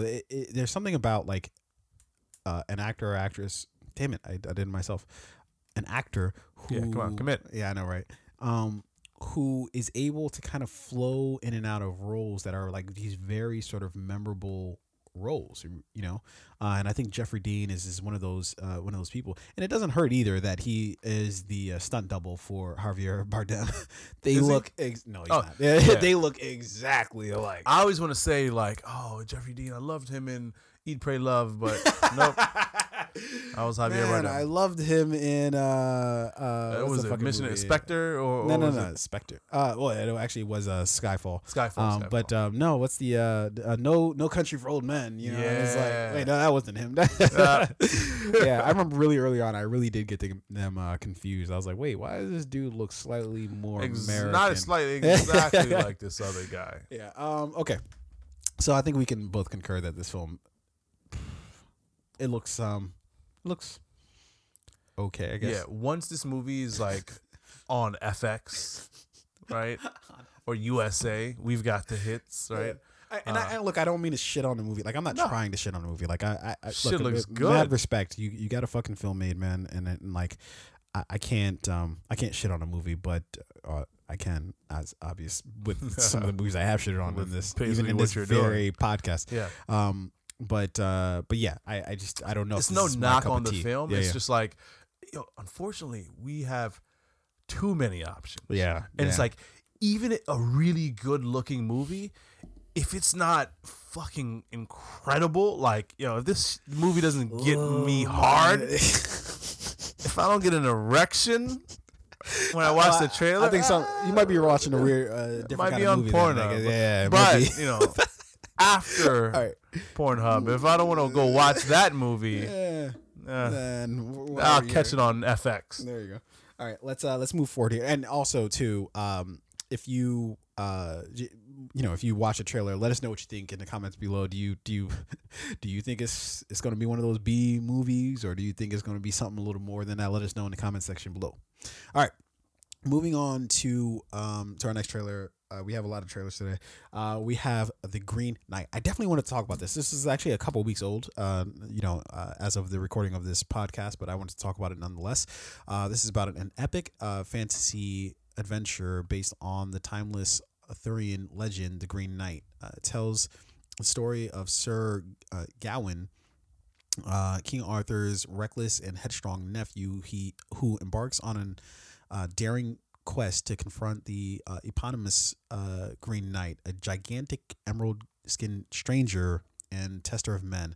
Gawain contends with ghosts, giants, thieves, and schemers in what becomes a deeper journey to define his character and prove his worth in the eyes of his family and kingdom by facing the ultimate challenger. This film is directed by David Lowery and also written by Lowery as well, and stars Dev Patel, Alicia Vikander, Joe Edgerton, and Sarita Chaudhry. and it's due out May 29th of this year. And again, this is one of those A24 films. So I had to talk about it because everybody knows my obsession with anybody who knows this podcast knows my obsession with A24. And also too, this is being directed by David Lowery, who directed a film a few years back called Ghost Story that starred Casey Affleck and Runa Mara. Am I getting her name right? Rooney Mara. Rooney Mara. Yeah. Girl with the dragon tattoo. And I absolutely love that film. It was, it was one of those films that like is a which one? A Ghost Story. Okay. And the year that it came out I think it was back in 2017. I want to say it was either 2017 or 2016 that the film came out. I believe. And it was one of those kind of like quieter films. Obviously, it's an A24 film, so it's not like a big blockbuster. But at the same time, it was like, oh shit, like this looks kind of dope. And I remember seeing the trailer for it, and I was just like, I gotta see this. And I saw it, and I was not disappointed. It was quiet, but at the same time, it was haunting, and it was just a weird fucking movie. Again, another perfect kind of example of an A24 film where it's just like you don't really know where to fucking place this. But it's hot somehow. You know? It's not in your usual boat of shit that you'd fuck with, but it's like I fuck with this stuff. Yeah, it's like there's certain movies. It's like music, right? Like that playlist that you got that nobody who knows you, even your friends, that's like if you put on that playlist, they're like, what the fuck is this? And I'm like, yo, this is that hot other shit I be fucking with on a side low key that y'all don't know about. It's one of the movies that fits in that category. Yeah. But like The Green Knight, first of all, this movie poster is fire. Amazing. Yo, whatever graphic designer put this shit together, you did your job. You deserve a whole bag. Yeah. 'Cause this, just the visual aesthetic of this is intriguing enough for someone who hasn't seen. You just want to know for somebody who knows nothing about the film. They're like, what the fuck is this? Yeah. let me Google this. But the same can go for the trailer too of the film. Trailer phenomenal as well. You look at the trailer and you're like, I don't know what the fuck is going on here. That crown, as it comes down and like falls onto his head. I mean, and it's fucking, and then it sets the flames, and you're like, wait, what's going on? Hold on, let's talk about this real quick. Dev Patel too. He's working, man. That's my dude. Ever since, look, I've kind of always been a fan of his a little bit, but ever since Lion, I'm good. So for anything he does, I'm with. I'm with you. It started with Slumdog Millionaire. I was like, yo, one of my favorite movies. Like you ask Fabe, he'll tell you. Blade and Slumdog Millionaire, if it's on, I don't care what time it is. I'll watch the whole thing from beginning to end, even if I've seen it a million times. Yeah. But Lion was really like, it just hit me different, man. I cried my eyes out. Hey, bruh, that movie fucked me. There's up. only been like a couple movies that I've really like there's scenes in every movie that like, oh fuck, that's a tearjerker. Right? That's a tearjerker scene. No, this whole entire fucking movie, I was like, oh my god. Oh gosh! I hope nobody sees me right now. And then there was Life of Pi, right? Phenomenal performance in that film. Hey, was he the person in Life of Pi? No, he wasn't. Yeah, I was riding with you. I was like, wait, hold on, let me think about this. Dev Patel, I mean, he's so talented. And this film looks like for him just another challenge to his artistic ability in his craft, right? So. A24 production, you gotta give them you gotta give them a shot. You gotta give them the. All right, I trust you. I don't know what this is, but here's my money. Crazy. I trust that you're not gonna fuck me over because you've just done great shit. I mean, you know what A24 is? I know that this was Adam Sandler's line, but I feel like this should just be their company fucking motto. Like. This is how I win. Right? Like that should just be their company model because they're fucking winning right now. Yeah, I just hope that they're like getting the box office return, which is why whenever one of their films comes out, I always kind of try to like see it in theaters because I'm like, I gotta give them a look. You know what I mean? I gotta, because I want to see them do more. Like I don't want to see them get either bought up or go out of business or whatever the case is. Like they do great work and they know how to choose projects that are like, this is unique, this is different, this is great. And you got everything here. You've got the direct. That's big too. Like, I mean, I was saying like to say, all right, I'm not going to stream this. I'm not going to try and pirate it. I got to go see that. There's only a few things that I only buy a few albums. Like there's only a few artists that like come out and I'm like, I gotta buy this. If Nas drops the album, I don't want to don't give me a few songs. I'll take the whole thing. I may not love every song, but I'll take the whole thing. I need to give him a look. If Jay drops the album, give me if I gotta give it a look. J. Cole, Kendrick. For me, like if Scarface drops a project, whenever Nip dropped a project, Pusha T, I'm like, give me the whole thing. Yeah, and this is one of those things. You got to give certain things a look, and look, they lined up the or quadruple here. I was about to say a trifecta, but they quadruple. They got A24. They got David Lowery, which again I saw Ghost Story. I loved it. They have Dev Patel, and then they have Alicia Vikander, who. She doesn't miss either. Like I never saw Tomb Raider was a miss. I never saw Tomb Raider. I never saw it. So I can't tell you exactly what happened there. But I know when she's hooked up with A24, like she was in Ex Machina, we're good. Yeah, she was even great in the Jason Bourne. Again, that was not an A24 production, so I can't vouch for that. She showed up, did the fuck out of her job, yeah. But yeah, they've got a plethora of people there that and elements there that I'm all about. So fuck it, like I when this comes out, and again this comes out May 29th of this year. Poster. I'm with it. This is like and it has too. I don't know if you saw it just here. Hold on, let me see if I can go back real quick. No, but it has this poster. This is like it belongs in. This is best in like the bathroom, right? That's weird. When you're I don't know where you're going with this, because when you're on your throne, right? Okay. The porcelain throne. I know you remember who this is. Who that? I can't see it from here. Oh shit. I'm not gonna even try to just tell me who it is. The sister from Game of Thrones. What was Catelyn Stark's sister? Yes. What was her name? Fuck. I don't remember her. Yeah, I can't remember her name, but yeah, that's her. And then she had she looks crazy in this movie too. Crazy. Oh. Yeah. Fuck, what's her name? It's gonna come to me at like the worst time, like 2 hours from now. I'm like, it was Caitlyn. Yeah. Okay. Caitlyn. So this movie fucking looks ultra dope. And yeah. Drop us a note in the comment section once you've peeked the trailer. Let us know what you think about it, and all right, and yeah, that's your thing. This is my take.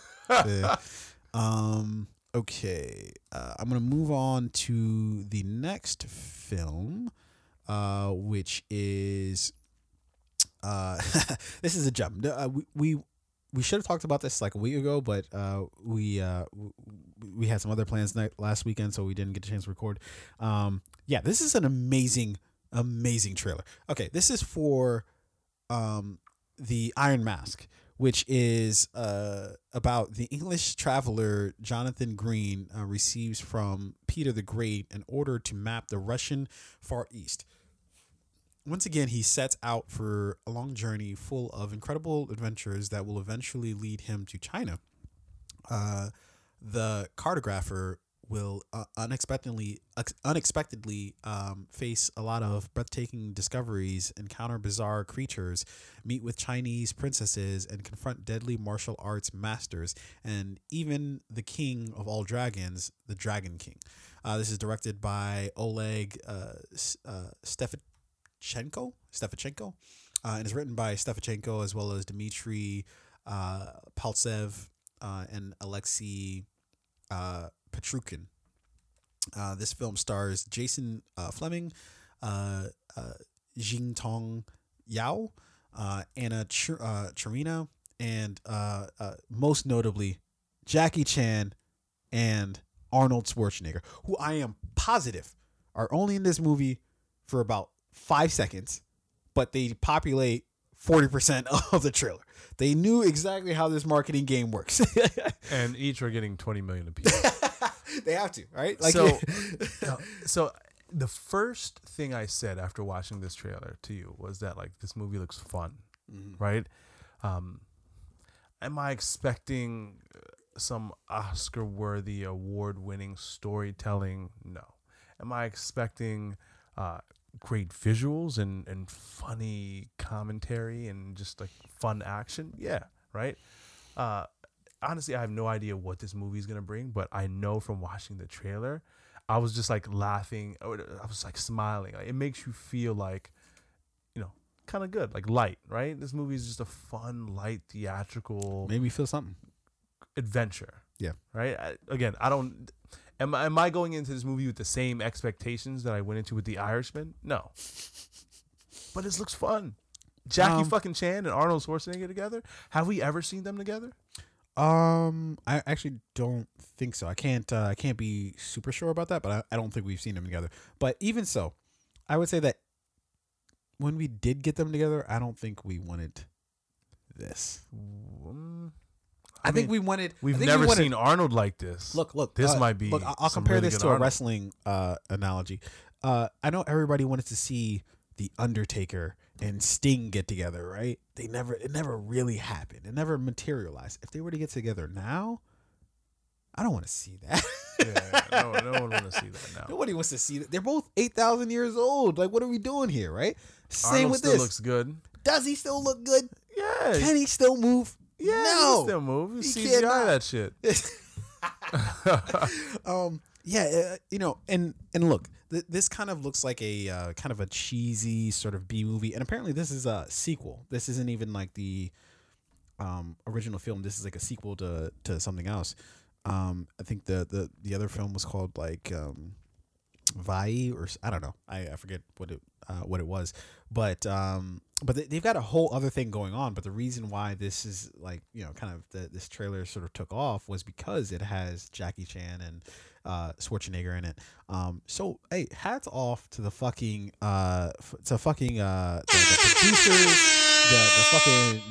the whoever else was like instrumental in getting them on board, because that's genius. Nobody would have gave not one fuck about this movie outside of maybe people like overseas. Like, so for instance, like this film has actually been released in, or is going to be released in like the UK, Russia, China, all those other markets. I don't even know if it is coming out in the US. Like, so for instance, I think it might be coming out on streaming. I hope it does. I want to watch this shit in April on streaming. I would go see this in theaters. I don't. Yeah, that's. You know how that dragon looks dope. You know how they say that black people have a lot of spending power. And this is how we don't keep the black dollar in our own community. This is the prime example. I'll go see this in Charm City Kings at the same time. What you need to do is go see Charm City Kings twice. That's what you need to go do. Twice, and I'll sneak into this. Yeah.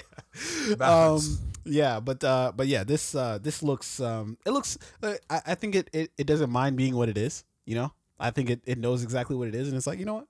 Let's not pretend like we're anything else. Let's be exactly that. So yeah, this from everything from the CGI to like the green screen to just everything just looks. It looks bad, but I like this movie. Fuck what you're talking about. All right, this shit looks fun. Hey, what do I know? All right, let's jump into something here that everybody was fucking interested in.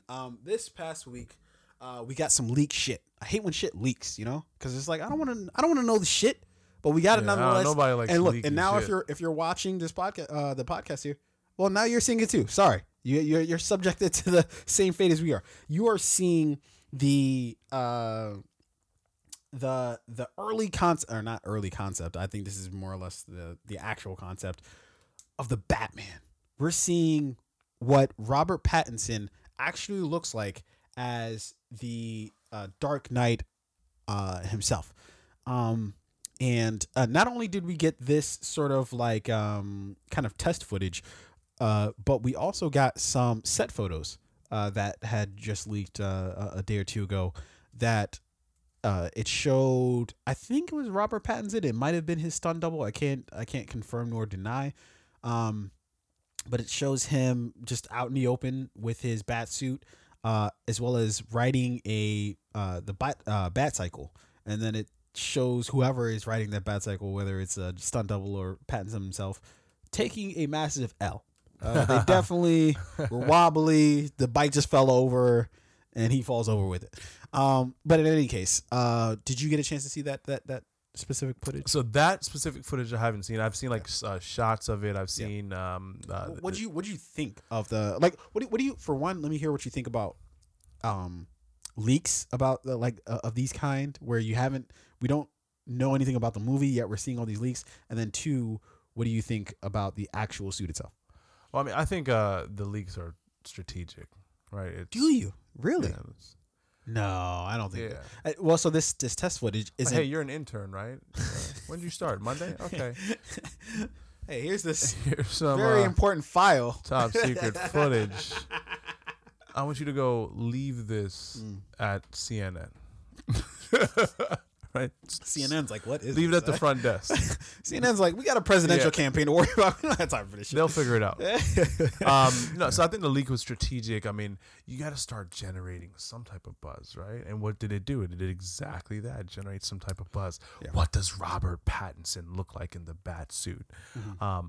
What type of stories? Is this going to be like rich, wealthy, super techie Batman? Or is this going to be like Ben Affleck's more like rugged, Jack, fuck everybody up Batman? Or is this going to be like, what type of Batman is this going to be? I think the screen test and these, the leaked footage kind of maybe gave you some perspective into that. Like, this is not your Bruce Wayne Batman, where this is about money and power and influence, right? He's not like your crime fighting, I'm going to fuck everybody up, throw hands Batman. This might be a different type, because the suit doesn't look super high tech, right? Yeah.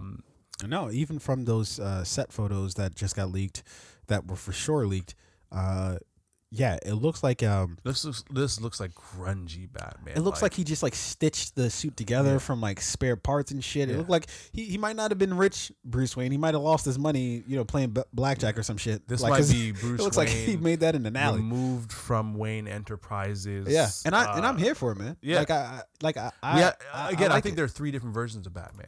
Mm-hmm.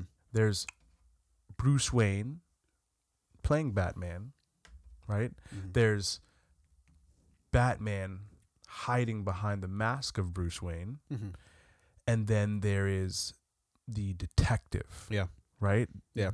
Way to try to sound extremely intelligent as you talk about Batman. Hey, look, there's three different kinds of Batman. There's three different personality types here. The Chinese say that there's the face that you show yourself, there's the face that you show others, there's the face you never show anyone. This guy. And I think this is the Batman that we haven't seen before, where it's like, this is the detective, right? And I want, and like, I remember when we were talking, we were talking about vegan Batman, and aka Robert Pattinson, and I was saying, like, look, everybody who's complaining about the fucking casting, shut the fuck up. Like, it's fine.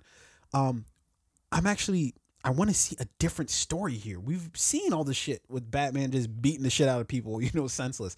I kind of don't care about that anymore, right? Like, what do I care if he like fucking beats up 18 people at the same time, or like fucking like. And that was I would say that it was like Ben Affleck's Batman, and then like Christian Bale's Batman was like super like tech, right? Very like tech, but also he pummeled the shit out of people too. So it's like, all right, maybe gives the Batman who's like more sleuth, vulnerable, who isn't necessarily all about the hands, but is more about outsmarting. All about the hands. Yeah, he's not all about the hands, but it is more about like, how can I outsmart my enemies? Like, how can I figure out a neat way to like beat them, Yeah, and how can I fight crime, right? Yeah. Solve and fight crime.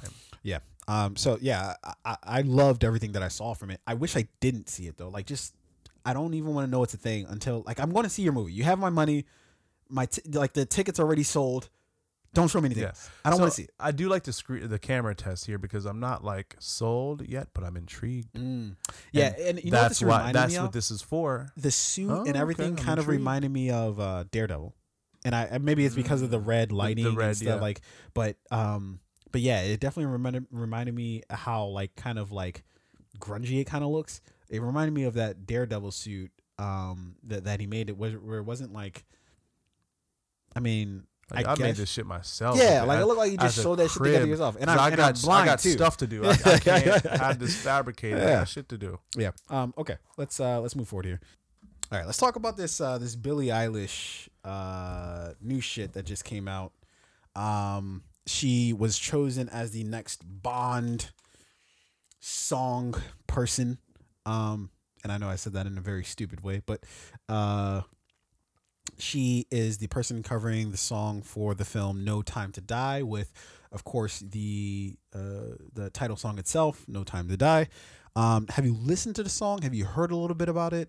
Would you talk to me? Not gonna lie to you. Yeah. I haven't heard it yet. God damn it. Okay. So here's what I've listened to Billie Eilish's last album, and a few of the other songs that she's made. Right. So I think I have a pretty good, I have pretty good background on Billie Eilish, and someone else. You know how I know that's not true? What? Because you keep saying her name wrong. Eilish. Keep calling her Irish. No, I've said Billie Billie Eilish. Okay. All right, fair enough. So again, I've listened to a lot of her music over the past like couple of months, right? Yeah.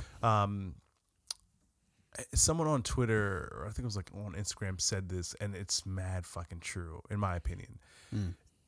She's not like a great singer. She's a really good songwriter, and she's very like interesting, right? But not a great singer. So do I expect the vocals that we got from Adele? No. Am I interested to hear how the sound of this is going to be vastly different from what we've gotten before? Yes. I haven't heard it yet. Yeah. I do have like expectations. Yeah. Let me burst that bubble. It actually sounds exactly like everything we've gotten in the last Really? about 3 that's years. not what I wanted. No. Not from Billie Eilish. Look, I'm not even saying they knew what they were doing when they actually picked Billie Eilish. First of all, it's somebody who's timely. But you're right in that she's not necessarily known for her like bombastic like singing, right? Like that's not necessarily, you know, like, or somebody who's pull just that like one from. I don't know. That's just Yeah. it's just, Hey, look, I go places. I know things, you know. Yeah, I've been places. Yeah, I've been places. No, but she's not really known for like just, oh my God, this is like Whitney Houston level, like, you know, vocals she's got here. Yeah. But she's known for doing like very sort of interesting, moody kind of things, right? Which for the last, I would say 3 Bond songs, I can't tell you what Quantum of Solace is, and nor do I think anybody in the world, because nobody remembers anything from Quantum of Solace. And I remember going back and listening to Casino Royale. So I think the Nobody last remembers couple, that wasn't either. it like Adele? Then it was before that, it was like Sam. No, Cooke or the something? reverse order. So first it was Adele with Skyfall, and then it was Sam Smith with Spectre, and now it's Billie Eilish with No Time to Die. They all sound like basically the same song, at least to me. Look, hey, look, don't shoot me. Look, I'm looking at directly into the camera. Don't shoot me. I don't fucking know anything about music. Okay? Don't shoot me. But they all sound exactly the fucking same to me. I don't know. I would genuinely say, I mean, like, obviously the theme and the mood of it is going to be very key to the movie. High class espionage spy. But I remember I'm coming from the world British of remembering actors and singer, right? They had Tina Turner do Goldeneye, right? Mm-hmm. They had Garbage do The World Is Not Enough. Mm-hmm. This is all in our kind of time with Pierce Brosnan as Bond, right? Which to me, The World Is Not Enough is probably hands down to me the best Bond song of all time. The world is not enough, dun, dun, dun, dun, but it's such a beautiful. Is that the one where like throughout throughout the cinematography showed like Bond, like he was like falling?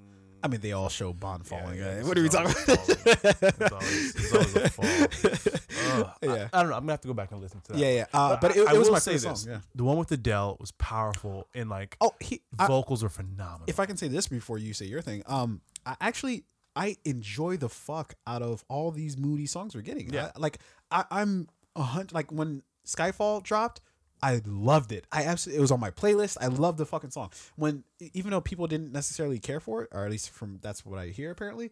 Sam Smith's and the song wasn't called Spectre. It was called damn. Now I forget what the actual song was called. Writings on the Wall. Was what the actual song was called instead of the actual name of the film Spectre. But I love that song too, even though people didn't really hear it. But it's like this moody kind of like atmospheric sort of song. That's pretty much exactly like what this is. And it's like I don't really expect anything different out of Billie Eilish. I think that's just the way that they've gone with it. But maybe that's a way for them to like tie together this whole Bond or tie up the loose ends of this whole Daniel Craig Bond incarnation. Maybe I'm that's like definitely gonna have to check this out. Yeah. Again, I haven't heard it yet, so I can't speak much to it. But I've heard a lot of Billie Eilish's music. I have expectations, and we'll see. We'll see if those expectations are met or exceeded, or like if it's underwhelming. Yeah, fair enough. All right, let's move forward here. Okay, yo, let's get to the shits. First of all, holy shit. Hey, I think Busta Rhymes said it best. Call the ambulance. Tell them to pick up your peoples. God damn. Hey, drop one time for my girl, Liz Warren. Holy I didn't know it shit. was legal in America to catch a body on national television live. Yo, I've never seen anything like that. Like, did you watch the entire debate? So I watched half of it. I heard all of it because I was in like another room listening to it while I was working. I feel you. It was, and bruh. So it was good, right? Yeah. It was good TV. It was good entertainment. It was good I keep saying this constantly during this whole Democratic nomination process. Go ahead. No. I keep saying it. Look, I don't know what the fuck this means for our country, but I know this is high quality entertainment. and that's the unfortunate part. Yeah, I know. Right? It's entertaining, but the Jesus entertainment Christ. value of this is tier 1. Right? This shit is fire. The political fallout of this for disastrous. Americans who want a better life is no good, because this is looking like hold on. 4 more years of MAGA country. Yeah. Right. Well, let's set this up real quick. Let's set it up. Okay, so the Democrats, if those who aren't initiated, right? If you're not, if this is Batman and we're saying you are not initiated, if you're Bane, right? You are not initiated. This is we're in the middle of our Democratic primary season, where the Democrats are essentially choosing who their nominee is going to be for their party. Essentially, the Republicans already know that it's going to be Trump again, because they've got two other running against. Well, Trump. there's two other people running against him, but nobody gives a zero fuck. It's like running against Putin. Yeah. Let's make it look like there's competition here, right? But there's really not. So they just got done the Iowa and New Hampshire, both the Iowa caucus and then the New Hampshire primary, and now we're off to the Nevada caucus, which actually takes place today, Saturday. Yeah. And they had what's customary before the actual either primary or caucus is a debate that takes place usually a few days beforehand to be a final sort of nudge for the voters who haven't fucking made up their mind with the millions of hours of footage that's already out there, but somehow people are like, I'm undecided. I have to watch TV I gotta tune into prime time to really figure this thing out. What, 8 o'clock? I'll there. be there. This is where I decide my vote. So you have it that obviously all these candidates, you have Elizabeth Warren, Bernie Sanders, Joe Biden, Pete Buttigieg, Amy Klobuchar, who all made this debate. Now, the newcomer to the debate was Michael Bloomberg, who, for those who don't know, again, he's a billionaire, and I mean billionaire in the sense of he's an actual billionaire versus Trump's. Maybe he's a billionaire? I don't know. Says he's a billionaire, but we know Bloomberg got that real Billie. Bloomberg actually has bees. Yeah. Okay. So he basically has bought his way into this race, right? Like he's done no debates before. He's not even, I don't think he's even on the ballot for Iowa and New Hampshire. He's just like, fuck it, I'm just gonna spend a shit ton of money on TV, and somehow I'm going to become the president of the United States, and I don't actually have to say anything. I just show ads that show me as hey, vote for me. So for some ungodly reason, he decides, you know what? I want to be on this debate. And so what he does is he donates money to the Democratic National or the DNC. Yep. And he basically essentially buys his way into this actual debate. Bad choice. Yeah. Apparently that was a bad, poor choice, because what happened is that Elizabeth Warren, knowing she's running up right now, Bernie Sanders is the front runner, clearly, right? And everybody else is just vying for that second position. And Elizabeth Warren hasn't really done that well. She finished 3rd in Iowa and 4th in New Hampshire. And her campaign basically is on its last legs. So she comes out you know, people are like, oh, like she came out like, you know, this was Nas with Ether, right? Like, you know, like she came out with the game ender. Like, look, I'm trying to end the game right now. I don't want to see this go into the fourth quarter. I want this to be over in the second quarter. There's actually a clip of the debate on Instagram with like the Ether track in the background. It's, you know, it is, and it's like she's on beat too. She's sending bullets at Bloomberg. But what made it even worse is that Bloomberg hasn't like debated in years, right? He hasn't debated in like a decade because he used to be the mayor of New York, right? Yeah. But he hasn't debated in a long time. He didn't realize it got real. It's real. Yeah.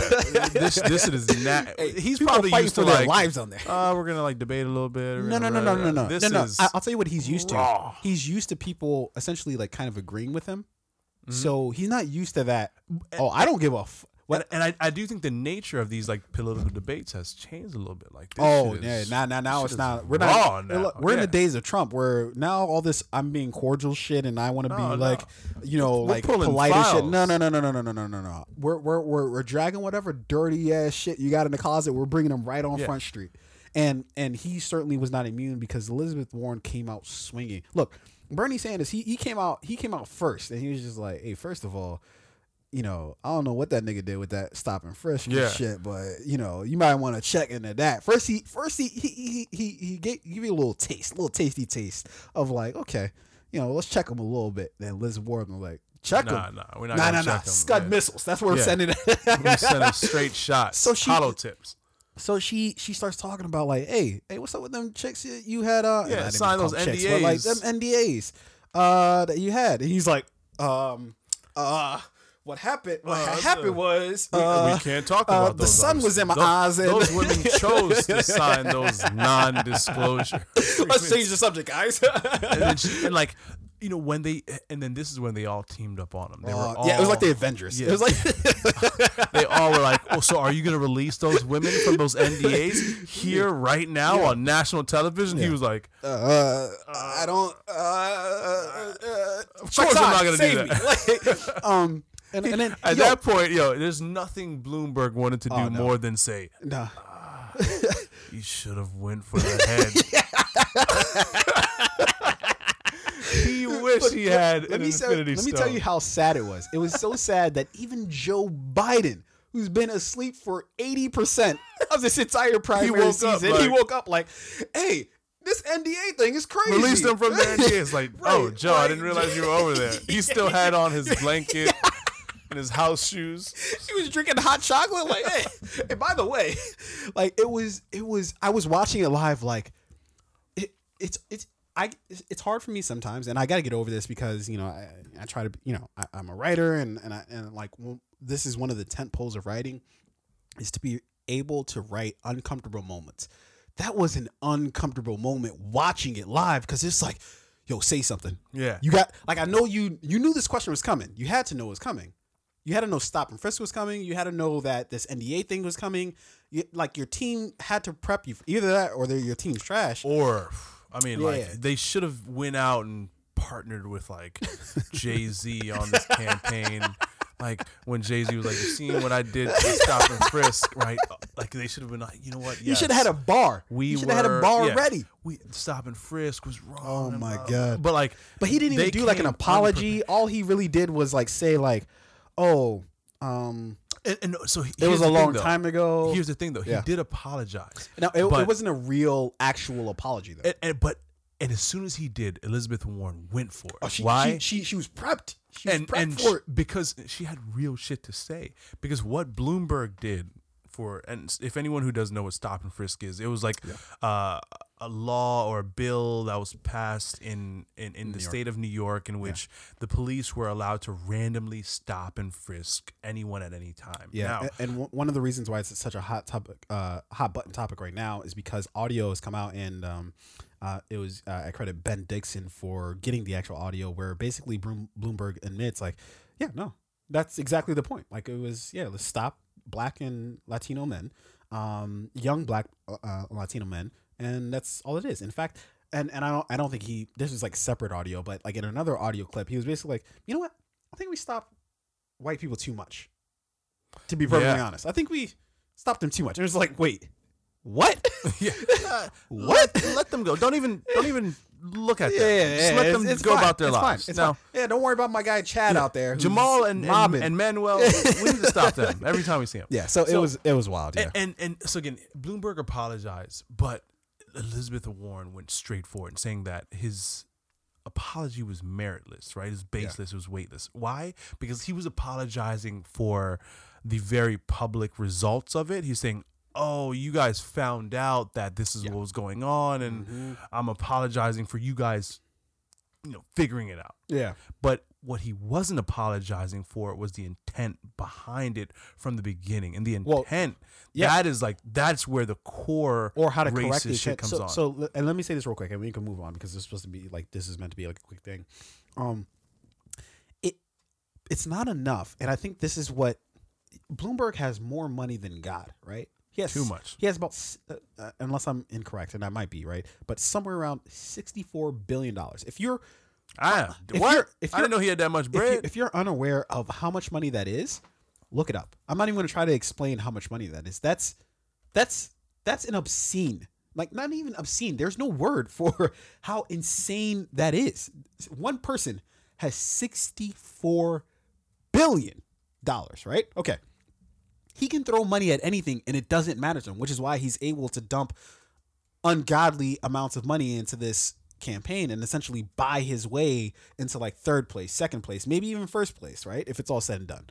Damn, his current net worth is like $63.7 billion. I didn't know exactly he had that much bread. He's got so much fucking money, does he right? want to be president for? So listen to this. Here's the feature. Peru. No. You know why he wants to make money? In order to stop Bernie. It's not Trump that he's worried about. He doesn't give a fuck about Trump. Notice in his 2016 election, he was just like, whatever. Yeah, I'll send some shots Trump's way. I'll send some. I'll say some things. Well, I'm not gonna jump into the race. That'd be crazy, right? But Bernie's gonna fuck that bag up. Serious for him. But anyways, it's not. Why people are like, why do they keep talking about this bag? Like, what's in the bag? Is there like is it Gucci? What is it? What is it? Is it like a duffel bag? Prada? A backpack? Yeah, School bag? Jan Sports? Trash bag. I'll look this up on what was Ask my daughter. No. She likes black guys. What's the site? What's the site? What is that? She likes black guys. Look at World Stars. No, it's not World Star. What's the thing where you can go? Urban Dictionary. Urban Dictionary. Let me go look this up on Urban Dictionary. They never fail me. I feel like all white people have the Urban Dictionary app on their phones. They have to. They have to have it saved. Yeah. It's got to be saved so you can do it in real time. Run down. Cardi B said she's gonna run down on Nicki. Let me look that up. Just figure that out. Translate. You know what they do? They use Google Translate for that. What did Cardi B mean when she says ran down on a bitch twice? What is getting to the bag? Okay, but to sum all this up, look, when you're somebody like Bloomberg, and this is just a message I just want to make sure everybody hears, or everybody who actually listens to this podcast. Don't be fooled by the fact that he donates so much money to X charity, X organization, whatever, because that to him amounts to not even a drop in the bucket for him, right? But what does that buy him? It buys him the ability to say, no, what? Racist. Yeah. Sexist. Come on, look at how much money I donate. Yeah. What? $50 million to those poor black kids. Come on. Racist? Yeah. Racist give like $5 million to this organization. Meanwhile, what is that $5 million? That $5 million is him blowing his nose into a handkerchief and then just throwing the handkerchief away if the handkerchief was worth $5 million. That's what that's fucking worth to him. It's not worth anything. So he's essentially just buying that goodwill, right? He doesn't actually have to do anything. Look at what he did as mayor, right? His policies were inherently racist, right? Like he claims like, oh, when we found out that this was Stop from Frisk, no, you knew that's what Stop from Frisk did, and you continued it anyways, you know? So that's all I want to say. That, and I'm gonna get off my soapbox, but yeah, like, don't be fucking fooled by these people who are like, oh, I did this, or I look at their policies, look at what they actually stand for, and look at what they actually want to do. Forget all this like, oh, he's a rich guy, so therefore he can take on Trump. Fuck all that noise. Look at what he's essentially Trump, except for he doesn't snap as quick as Trump would have been on that stage snapping back at Warren like, hey, what's up, Pocahontas? Like that's some fucked up shit. Yeah. And I don't enjoy, but I'm saying like he would have snapped back at her. He wouldn't have just stood there like a dummy like I mean, Bloomberg just looked flustered. He's like, I have never had anyone speak to me like this. Is this a woman Yeah, speaking back to me? This doesn't usually happen. Usually I can just buy silence in the room. I can't. He tries to hand her a stack of money like, is this what you want? How much for you to shut up? But he couldn't do that. But again, here's the problem. With the DNC, like these guys, whether it's Bloomberg and Bernie and Biden, and they're all so like vehemently, they genuinely all hate each other, right? Or, I don't think they hate each other. They don't genuinely hate each except other. Except for Buttigieg and Klobuchar. They definitely hate each other. And it's hilarious. Enough, yeah. But they're all like against each other, right? Whereas the Republican Party right now is 100% united against this guy, Trump, right? Or no, they're not united against him. I'm sorry, they're united. Yeah. They're united behind Trump. Yeah. And the DNC, just like last year, right? It was like some people were like, or Bernie, 2016. Yeah. You know what I meant? Yeah. Hey, look, real-time fact check. They were like, oh, some people were like Bernie, and some people were Hillary, and some people were like, oh, I don't like them both. They're both like bad, and so I'm gonna go independent, right? Republicans are like, we're with this guy. Oh, yeah. And that being united like that helps you win. Yeah. The DNC, stop all this bullshit. Like, let's just get Bernie in there, right? Let's have Elizabeth Warren or something like that be like VP on the ticket or whatnot. Yeah. Let's solve the bigger problem. Yeah. Right. Then start to check down some of the smaller boxes. So the problem is that, and what this whole election is showing is that the establishment is showing their true face, meaning that they love to oppose Trump when it's convenient for them, meaning that when he tweets something stupid or when he says something dumb, which is like every day, it's like they can be on it, right? Yeah. But they don't actually have to fight against his actual policies. That's the dark secret they don't want you to actually know, is that they actually kind of like his policies, when it comes to economics, right? Like they actually don't mind all the shit that he's actually doing. All of these people are also very rich. And they don't mind partaking, right? Yeah. So it's like, oh, as long as he keeps tweeting, people will keep believing that we're opposing him, but you're not actually opposing him on the actual shit. Meaning that, are you actually voting against him when he does these crazy policies, right? And I see that with Bernie, in that Bernie's very, very, very rich as well, right? And he got a couple items. It's all right. He's not Bloomberg. Let's not. Yeah, he doesn't have Bloomberg money. Conflate the two. But like, at a certain point, if you got 100, if I got 100 milli, right, and even if you got 800 milli, we still got Rolexes that they can't afford, right? Yeah, we're still at the same. But I think black tie, I think I know where you're right? going with this. Yeah. So while even someone like Bernie, who wants, we want the rich to pay more taxes and blah, blah, blah, and I'm going to run on these principles, right? He's very much benefiting from the current state, right? So it's like, whenever Bernie gets asked about, like, what are your actual policies? What do you actually plan to do? What he does well is he, like, theatricality and deception, powerful agents against those untrained, right? Yeah. And Bernie does that well. He's like, they'll say, Bernie, what is your plan to make higher education free for all? He's like, well, that's not radical. Free education, that's not radical. We should have free education. We should have free healthcare. We should have equal pay. We should have, and then people will like cheer and clap. Yeah. But he didn't answer the question. Well, so that's what's happening right now. So that's all we're seeing. The problem is the theatrics of the actual debates themselves, right? Meaning that if he actually did want to explain his entire policy, he would actually sound like almost like Elizabeth Warren in a way, where she has brilliant, like she has her shit in order, right? But when you try to explain that in the sum of 2 minutes to people, and not even 2 minutes, like a minute and 15 seconds on a stage, you're never going to be able to fully explain the full plan to people. So what you have to do is what Trump does, and this is why I think Bernie's best suited to take on Trump.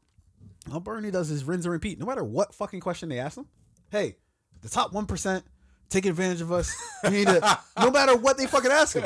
And it's fucking brilliant, that is mad right? true. It's brilliant because it's like, why am I going to sit here and try to like answer your dumbass question in a fucking minute and 15? People at home are like, dude, I don't know what the fuck you're talking about. I don't know the first thing about what you're saying right now, but it sounds complicated and it sounds like you don't know what the fuck you're talking about. So why am I going to try to waste time with that when Trump's already just been like, build the wall. Yeah, that is true. Lock her up. And that's unfortunate. Why? Because it's like, I'm going to play the dumbass game the way that this dumbass game is structured, and people are not even going to realizing that, I didn't answer your question. I just gave you a... No, but here's the difference, I think, with Bernie and like somebody like Trump, right? Where like Bernie knows, look, I just got to just say that same thing over and over.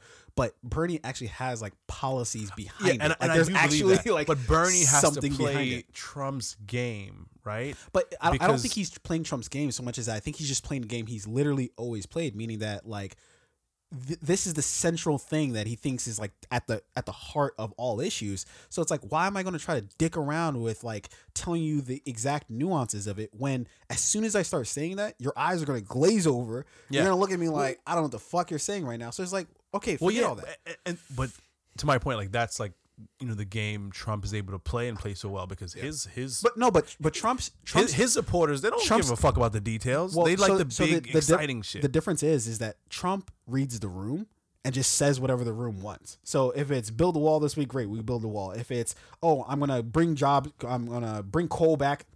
Yeah, or if it's I've done so much for like black people. Bernie's not just adjusting what he's saying to the room. He's just saying the same thing over and over because that's actually what he believes. Trump doesn't actually have a center that he actually believes in. So, he just says whatever the fuck I the room will wants say to that's hear. true. And I do think Bernie would love to speak a little bit more like intelligently about, hey, like this is what I want to do and this is how I want to do it. But as soon as you do, but he knows he can't do that because he has to play this game where it's like, I just have to say the big picture theatrical shit that's going to get applause because that's what he's doing, right? And I got to do what he's doing. But I think it's more than, and we can get off this. Yeah. But I think it's more than what Trump's doing. I think it's more about what people can take in, meaning that what's the broadest thing that can appeal to the broadest amount of people, right?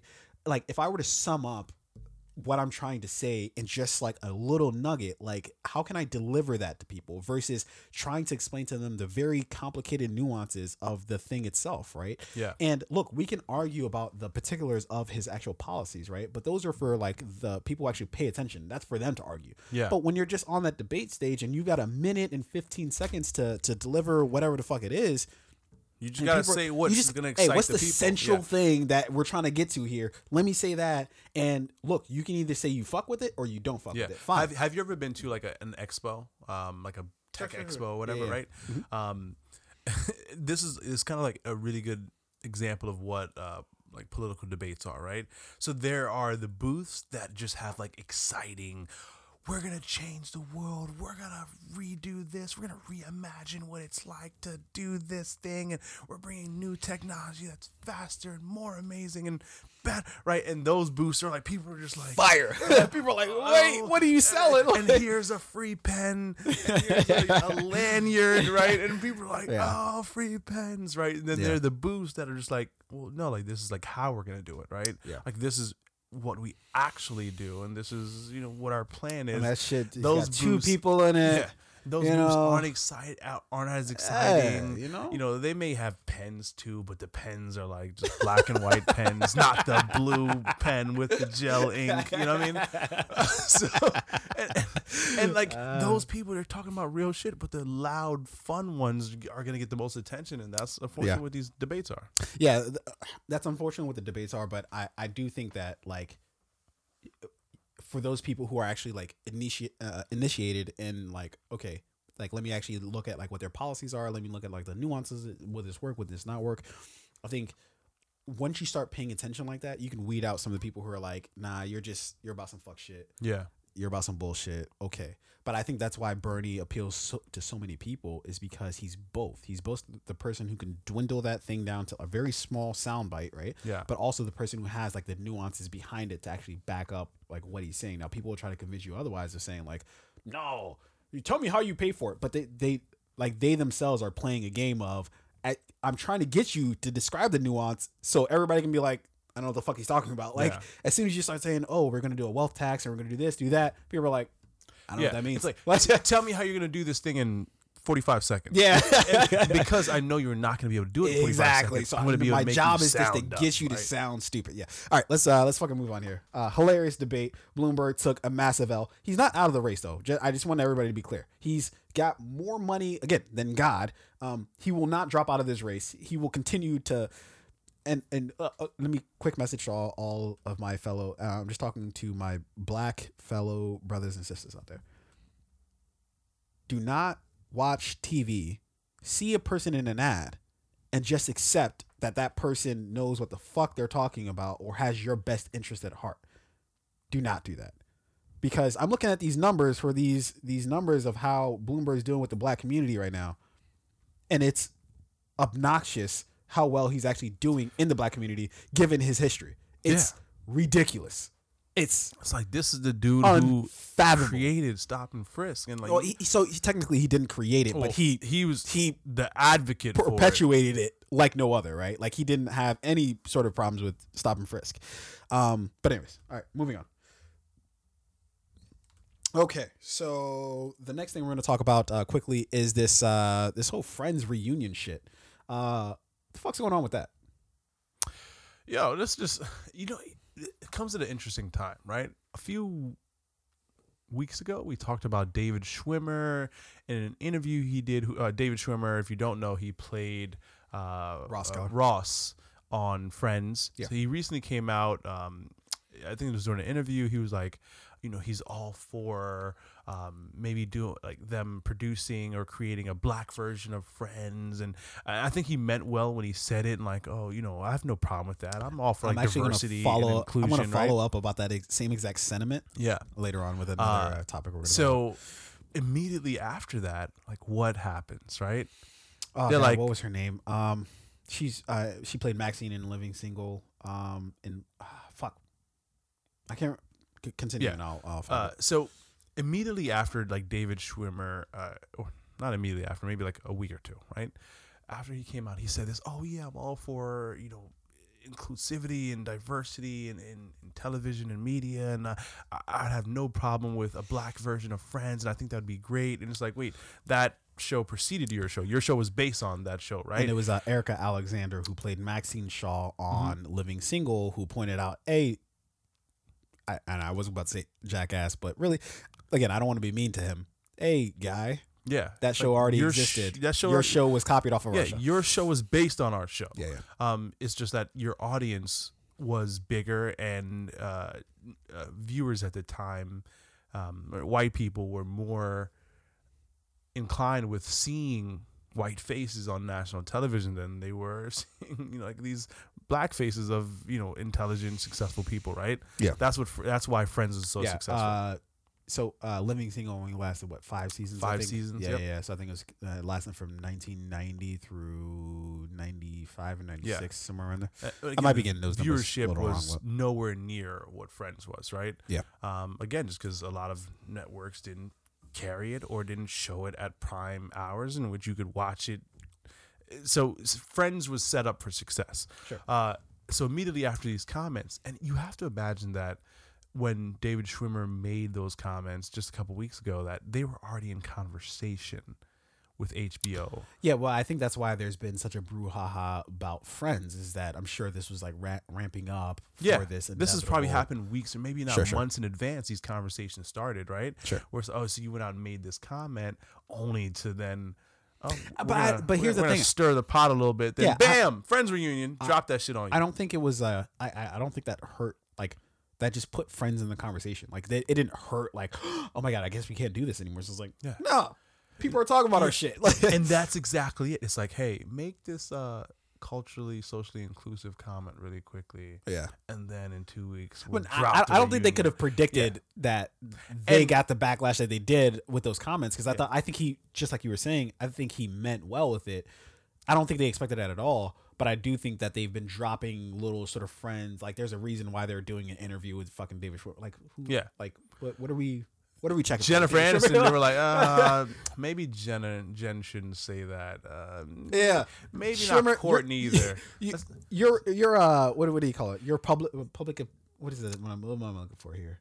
Your He's gonna do the least amount of damage if this goes wrong. Yeah, like nobody's really like. Yeah. I'm not gonna cast David Schwimmer. It's like no, it's David Schwimmer. Jennifer Aniston has 40 million followers. Yeah. You have 7.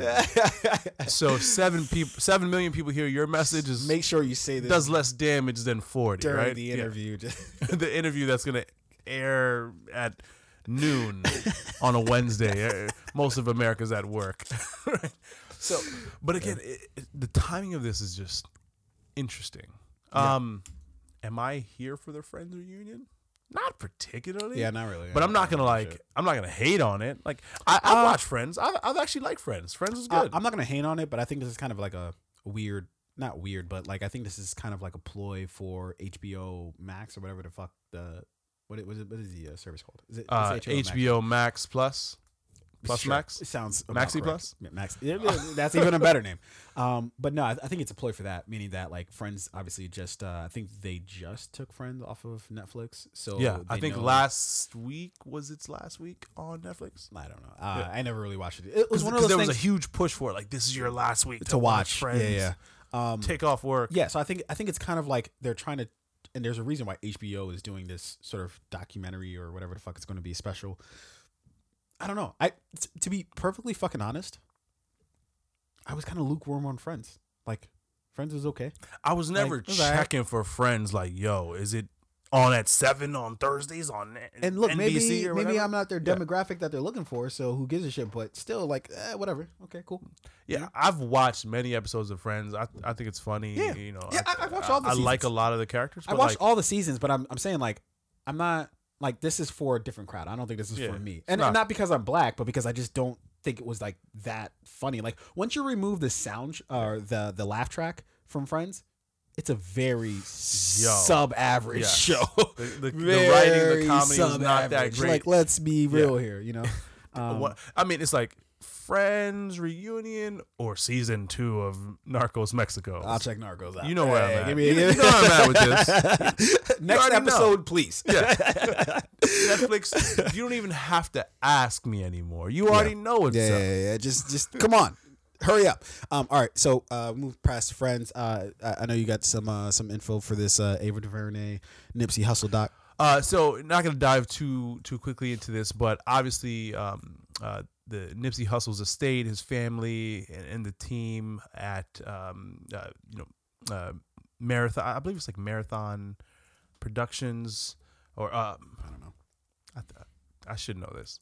Anyway, so Nipsey Hussle's team, who was putting together this documentary on his life and the work that he did during his time here. They were shopping it around. I believe they had it in front of HBO. I believe they had it in front of Showtime, Netflix, Hulu. Ultimately, because in the This Is Us documentary series, Ava DuVernay, because she's a huge fan of Nipsey Hussle, made a point to include his music.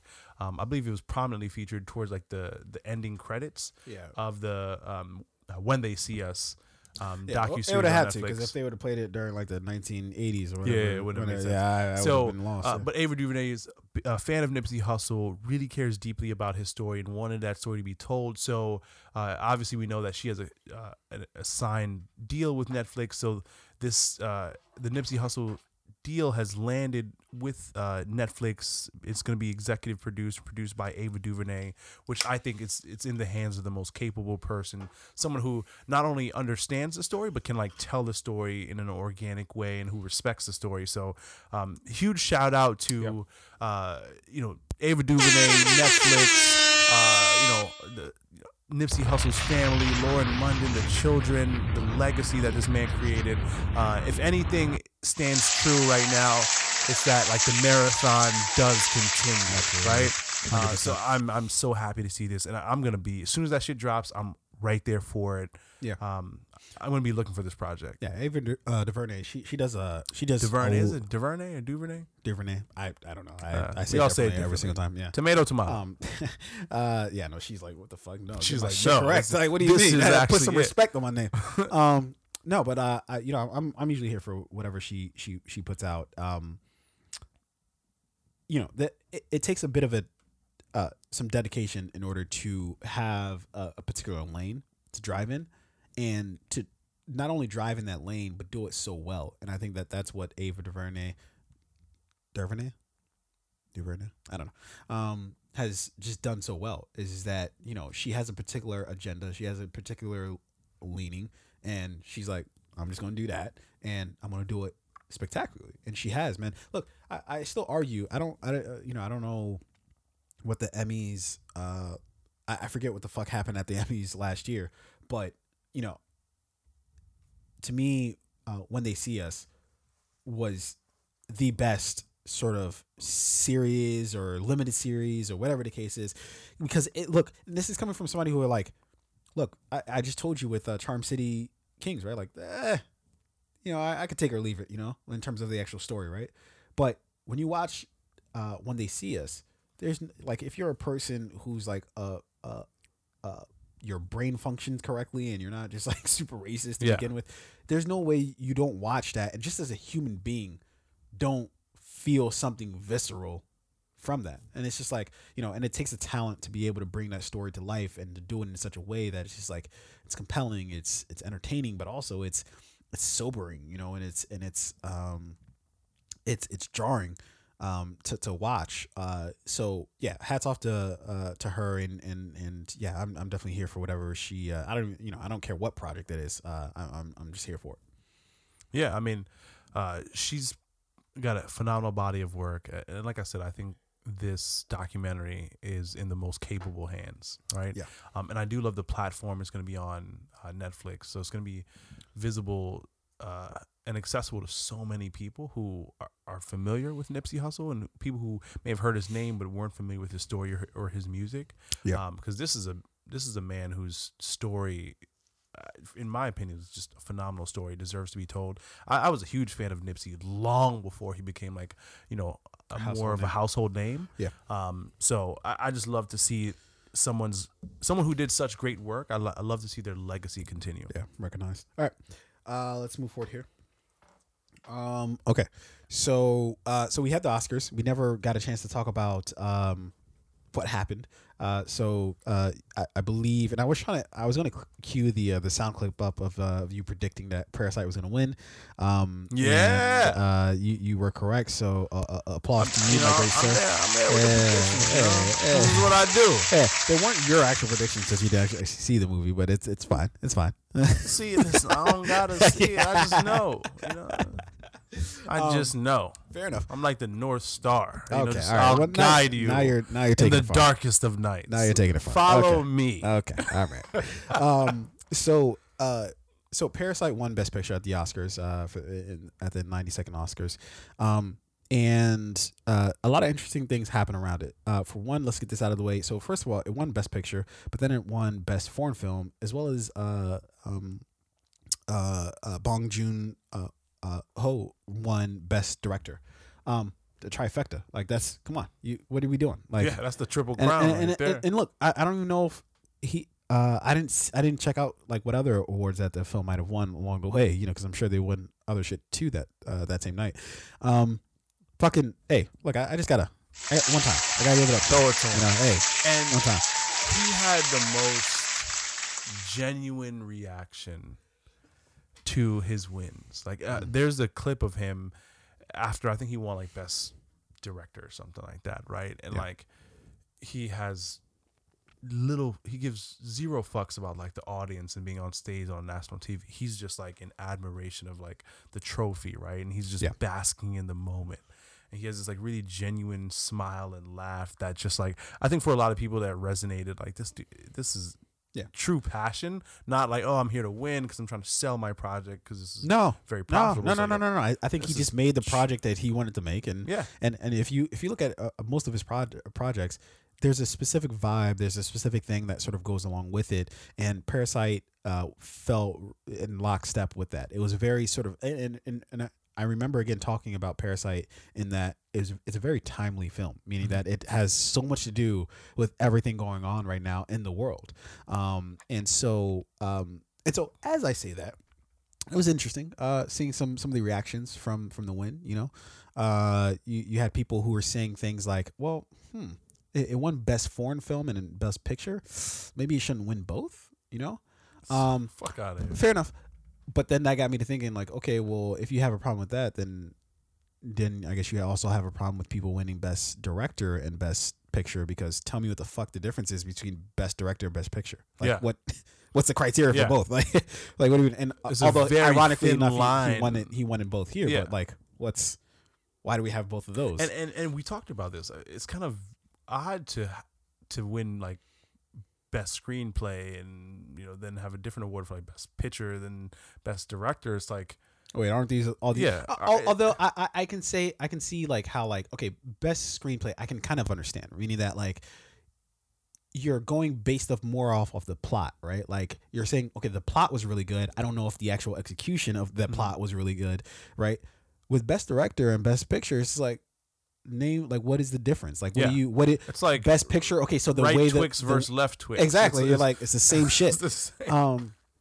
So you had people saying that, and although I will give it sort of a little bit of a nod, meaning that like, okay, it's a smidge of a valid question in that, like, okay, like if you're up for best picture and you're a foreign film, then that means you're getting way more press than any of the other films in best foreign film, right? Yeah. So your glow up is like way more than you're almost guaranteed to win best foreign film. That's true. So is that really fair to the other films that might have been as good, if not maybe even better? It's just that they didn't get the same American press.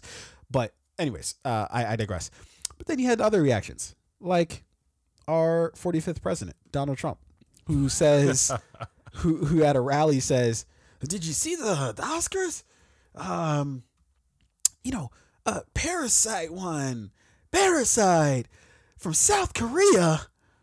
And he just proceeded to just talk shit about the film, even though he acknowledges that he didn't see the film. Yeah. He's like, I don't know, I didn't see it. But hey, what about Gone with the Wind? Gone with the Wind, motherfucker. What are you talking about? Like, what? That movie came out 50 years ago. This is the 2020 Oscars. What are you talking about?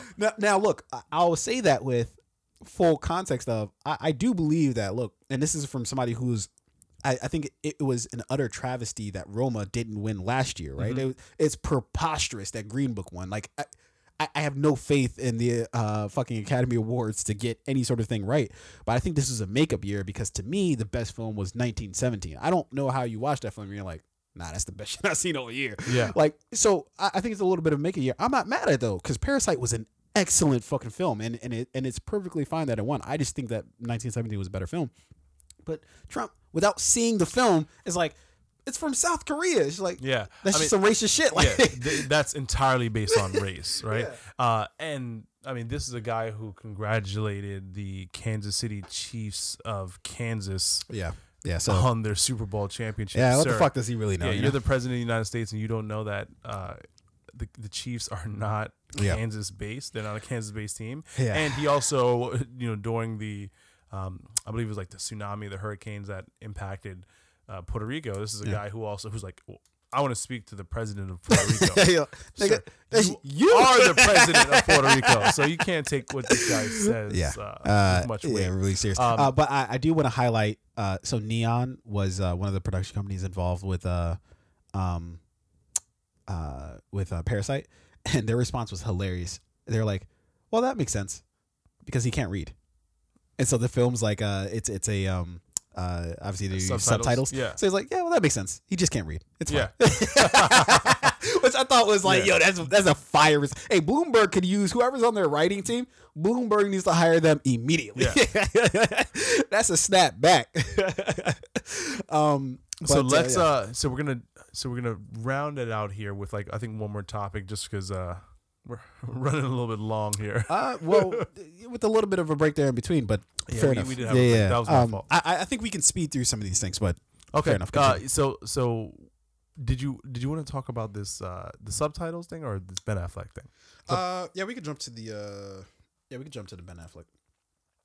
So okay, real quick. So an article came out in New York Times where they did like this sort of like this sort of highlight of Ben Affleck, right? And one of the things that people sort of mainly took out of it was, and I'll quote the exact reference to the article. Main focus was that he said, I showed somebody the Batman script. Affleck recalled, they said, I think the script is good. I also think you'll drink yourself to death if you go through what you just went through again. Now, what that's referencing is that Ben Affleck was actually, he was the Caped Crusader, Batman, in the DC universe. And he was set to both direct as well as act in the Batman film that Matt Reeves is now the director of, with Robert Pattinson being the Caped Crusader. And so he's basically saying, like, look, it was that whole process of creating the the DC playing Batman in the DC universe was really taxing on him, and that it kind of resurfaced some of those substance abuse problems that he had. But the reason why I wanted to talk about it was because, so I actually read that entire New York Times article, and weirdly enough, that part of it was actually the least interesting part of that entire article. And so I found it very interesting that that's what everybody kind of like latched onto. Mm-hmm. Like, it was like, there were so many other things in there that were just like really interesting that people could have explored, but bypass that, be like, oh, he, stopped playing Batman because he didn't want to drink himself to death. I was like, okay, well, that's interesting, but also that's a small piece of it. Yeah, that's a small piece of a lot more the to pie. It. And so again, and then don't get me wrong, like that's pretty significant that he stopped playing, Batman because he didn't want to continue this thing. But we already knew he had a history of like substance abuse, most specifically alcohol.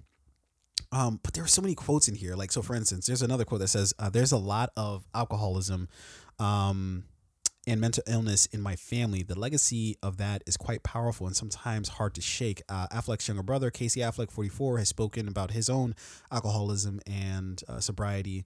The paternal grandmother took her own life in a motel when she was 46. An uncle killed himself with a shotgun. An aunt was a heroin addict. What? Yeah. What? That's a lot. Jesus fucking what? And we're sitting here talking about Batman. Jesus Christ, that's a lot to fucking take in. Like, and it's crazy too, man, because I have a couple friends, that very well, who, there's people within their family who deal with, alcoholism. And I always wondered, like, when I was younger, like, why don't they ever drink? Like, for me, it was like, whatever, I have a drink, whatever. It's nothing big, right? Yeah. For them, it was like, no, I'm never drinking. And I always just thought it was like, oh, like I didn't.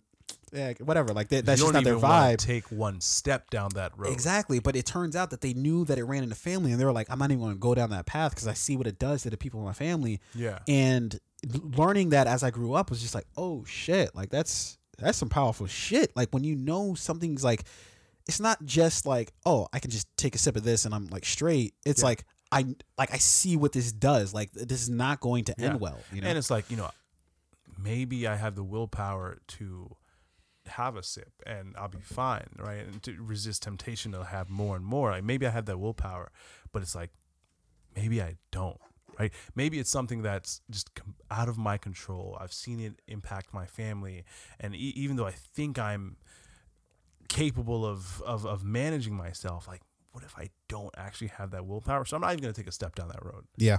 That must be like a scary, powerful feeling to know that you feel like you might be in control, but you know that you're not. You may actually not be. It's crazy. And then he has another quote in there when he says, and this is what I was referencing earlier in the podcast, where he says, "Shame is really toxic. There is no positive byproduct of shame. It's just stewing in a toxic, hideous feeling of low self-worth and self-loathing." So when I was telling the story about, calling the woman back and being like, "Hey, that's not my actual phone number. I fucked up." Obviously in my life, I've had like greater instances of that feeling. But I think that statement is 100% correct. And like how you feel when you feel shame. Yeah. Oh, it's just like self-loathing. You're just like, I'm shitty. Like I just feel like shit, you don't want to like expose yourself to the world. So what that does is make you then lie to the world. It makes you, it's what makes you do weird things that you're like, well, why didn't you just admit like you did the thing? It's fine. Like people are going to be like, whatever. But for you, it's like, no, I can't have people like, no, I did this shit, 'cause it's like, it's so shameful to you, Yeah. So I just thought those are like vastly more fascinating and interesting aspects to the article than what what everybody else was talking about. Yeah, what I found out about Ben Affleck in these his most recent interviews that he's done, where he's like, especially since his divorce and his like really public dealing with his like alcoholism, is how honest this guy is. He found success with Good Will Hunting, right? With I believe he and Matt Damon starred and directed in that movie. Yeah, they starred and directed in the film. But they wrote it as well, right? Or they didn't direct it. I'm sorry, they co-wrote it. Yeah. Yeah. So that's where they found success. But they've taken I'm both great actors, right? But they've taken like different paths in terms of like how they handle their like public image. Whereas Matt Damon is kind of taken the somewhat squeaky clean route. Somewhat. Yeah, a couple hiccups. No one's perfect, right? Yeah. But Ben Affleck is just like, he is perfectly fine with like living through his vices, right? Where there's like 1 failed marriage, or 2 failed marriages, 3 failed marriages, alcoholism, whatever it may be, he manages to still like just be great at what he does. So I gotta respect this guy's honesty. There's a quote here that I just really resonated with me when I read this article. So he says, like, you're trying to make yourself feel better with eating or drinking or sex or gambling or shopping or whatever, but that ends up making your life worse. And then you do more of it to make that discomfort go away. Then the real pain starts. It becomes a vicious cycle you can't break. And that's what happened to me. Yeah. Holy fuck. Yeah. How? I mean, that's some honesty for your ass, right? It's like, yeah, I thought I could make it better. I was drinking, I was having sex, my marriage failed, and my kids don't even live with me anymore, and I tried to make it go away by doing more of it, and then here I am, right? But you work through it, and that's how addiction works, right? Like the very thing that is kind of hindering you from having those relationships, from being better, being more positive, is the very thing that you try to find like comfort in. So it's like this, self-sustaining system where it's just like, well, you're doing the thing that's actually hurting you from doing all the shit that you actually like want to do, So it's, it's a shot of honesty from him. But in truth be told, whenever these kind of interviews get done with like celebrities, I always feel bad because like, and the reason being is because I feel like some of the most honest shit, no matter how like much of a like, oh shit, like that's a dime, like that's a quote, but like how much of it are you actually internalizing? Meaning that like, is that just like kind of like a line that you either heard somebody else say or that you kind of came up with on your own to like signal to people, hey, I'm thinking about this and I'm being deep about this. Meanwhile, you're not really, and like, because to me, if I were in the limelight, I wouldn't want to talk about this shit at all. Cause it's like I would feel like I'm cheapening like the thing that I'm dealing with by like announcing it to the world, in a weird way. Everybody's different. That's not necessarily the way that I would roll. Yeah. There's no right or wrong path. He's different. Yeah. Like if you choose to not talk about it, you're no more right or wrong than a person who chooses to talk about it on national TV and be open. Yeah. You got to handle your shit however works for you, right? Some people are like, hearing my story could help millions of people deal with their shit. Absolutely. And other people are like, I can't do that. And that's fine. Yeah. But I've always liked Ben Affleck. He's the butt of many jokes. Yeah. But I think he's a great actor. He's a really good writer. He's a really good director. He's got a lot of projects coming out this year. Like 4. Yeah. I mean, I thought Triple Frontier, like, we did a press play on that movie. I love that shit. Yeah, it was okay. I thought it was really good. Yeah, I want to see him continue to do great work. Yeah. Again, I do admire someone who's able to be this honest and this public. Yeah, weirdly enough, I think this article did exactly what it was intended to do, which is make you want to go see The Way Back. So I think at the end of the day, it's just a huge marketing ploy for this actual film. So actually, I do want to go see the movie now. So job well done, New York Times. All right, let's move on here to the second to last topic. I'm not even going to say anything. Jesus Christ, the glow up is looking nice. Holy shit. This movie's doing better than I thought. Hey, look, $57 million for the usual 3-day period, which represents the most successful opening for a video game adaptation, snatching the title from Pokemon Detective Pikachu of last year. Sonic the fucking Hedgehog. Holy shit.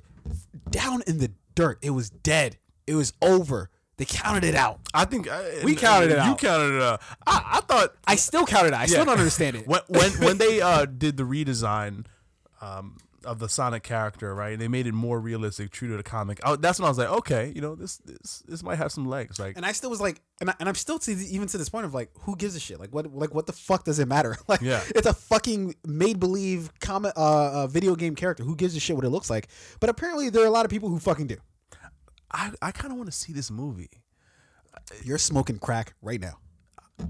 For those who can't see it, Arain is clearly I've smoking crack. I've got a very, very busy schedule, as we talked about before. But if I find some time, I might want to see this Sonic movie. Get the fuck out of my face, dude. I'm not seeing this movie. Depending on how violent it is, or how Come on, man. You saw the trailers. You saw the fucking trailers. What about that movie? Outside the fact that a lot of other people went to go see the movie, even remotely, and when I say a lot of people, I mean a lot of people for this type of movie. Yeah. Like, what about it is like, like you definitely would identify with anything there. So, I mean, I think Sonic is a great character. I love Sonic.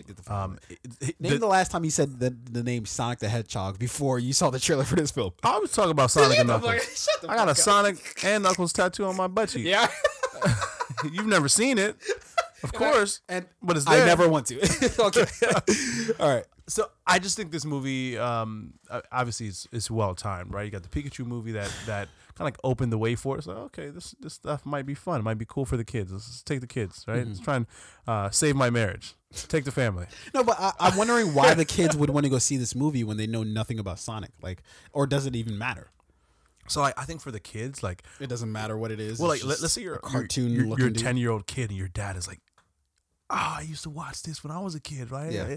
Right. I still would have. That actually made me shy away from the movie. No, I think I'd be like, I don't care about this. Well, if you only see your dad on the weekends, then yeah, you might not give a fuck. Mom says you have to pay. Right? You missed a couple of checks, Dad. Bills are due. Mom says you need to pay.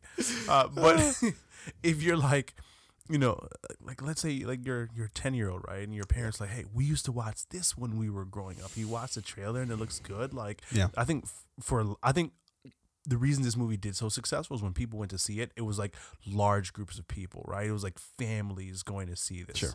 Yeah. Which, if you're selling 4 tickets in every sale, right? And those like sales or amount of tickets per transaction, boosts like that, that's going to make a successful film. And I think with this movie, it's fun for the adults, right? Who grew up watching Sonic the Hedgehog. It's fun for the kids who are watching just a fun animated character, but able to like see also the excitement in generations who are familiar with this. Yeah. I think that's why a part of the element of what like makes a movie like this successful. Yeah, I just would never have predicted that this film would be doing as well as it did, and honestly, I still don't believe it. It's weird to me that anybody would be even remotely interested, but I think what you laid out makes a lot of sense. I just saw Jim Carrey as what, Robotnik? Is that what Robotnik? Yep. Yeah, I just saw Jim Carrey as Robotnik. I was like, hard pass. I'm good. You know what? Sure. But if you're familiar with Robotnik from like the cartoons, right? From like from back in the day, Jim is kind of spot on. I'm a Jim Carrey fan in the sense that I love the like when I was a kid, I love the slapstick shit, right? Yeah. When I'm older, I don't love the slapstick shit quite as much, and it seemed like that's what this was just Jim Carrey being full young Jim Carrey. But very consistent to like what again going consistency like, here. Inconsistency almost killed this movie, where Sonic looked like a Ellen Page, right? But again, why would the fucking kids of like it's the parents who would have worried about that? Like, oh my god, this doesn't look like my Sonic, right? Like the kids don't give a shit. They're like, what the fuck is a Sonic? So I don't know what a Sonic is. So the parents are like, fuck no. Yeah. Dad, can I go see Sonic? That's not Don't Sonic. Don't you ever say that in this house again, young man. Go back to your room. Your mother and I are going to be in the garage. All right. Now, if like you're a parent, like you see this and it looks like something you remember from your childhood and your kids want to go see it. Yeah. I mean, now as a parent, even if I wasn't excited to go to this movie to see it, I'm going to go see this movie. Yeah. Because it's like a family thing. And I think that's what drove the success of this film. Fair enough. All right, let's move on here to our final topic. Very interesting thing that I wanted to talk about. This has to do with A Quiet Place. A racist place. Well, as some would say. Yeah, some would say. So as we all know, A Quiet Place 2 is about to drop soon. But let's take a venture back to A Quiet Place, the original film. A gentleman by the name of Richard Brody, I believe, or Bordy, I believe he was with IndieWire. That might not be true. He might be with the New York Times.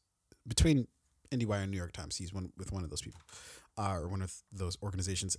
He wrote an article in April of 2018 about A Quiet Place, and in that and let me give you the direct quote from the article, and then I'll explain exactly sort of what I think he means by this.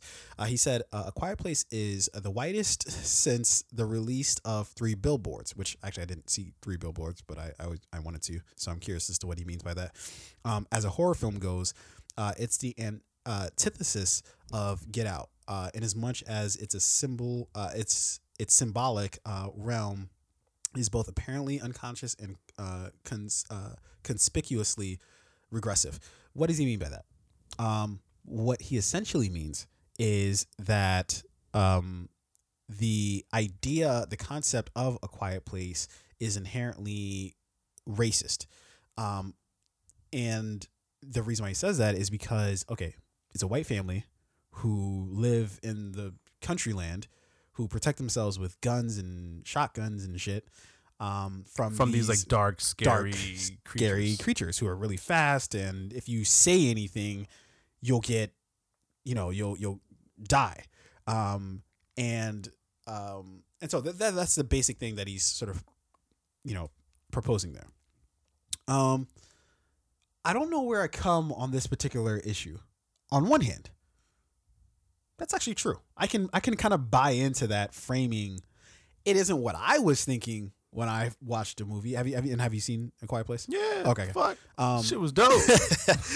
Fair enough. Interesting in the context of this article, but so when I watched it, I didn't really. And before I even get to that, you can handle this either one of two ways. One way is that lines up and that actually is correct, and that what he's proposing actually makes sense. The other way you can handle it is, why is it that you're watching it that way? Yeah. And then let me tell you why I even say that. Trevor Noah had, I was watching like the behind the scenes of The Daily Show. Mm-hmm. And it's like when he's basically just talking to the crowd, and I don't think it's off the cuff, but like it feels like it's off the cuff because like they show all the behind the scenes like cameras and shit. But he said this one joke that I thought was like actually appropriate for this particular topic, is that he was like, how sometimes you have friends who can be like too woke, in that like it's just like you're doing the opposite of the thing you think you're doing. Yeah. So like he's like walking down the street one day with some of his friends, and he was the only like black person with his friends, and then one person, somebody's driving down the street and yells, "Hey, go back to Africa," or "Hey, you monkey," or some shit like that, right? And he's like, "Damn!" And his friends, everybody's like, "Damn." He's like, "Man, and one of his friends says, "I'm sorry, Trevor. Like that's fucked up, right?" He's like, "Wait a minute, how do you know he was talking to me?" Yeah. And his friend's like, "Wait, but wait."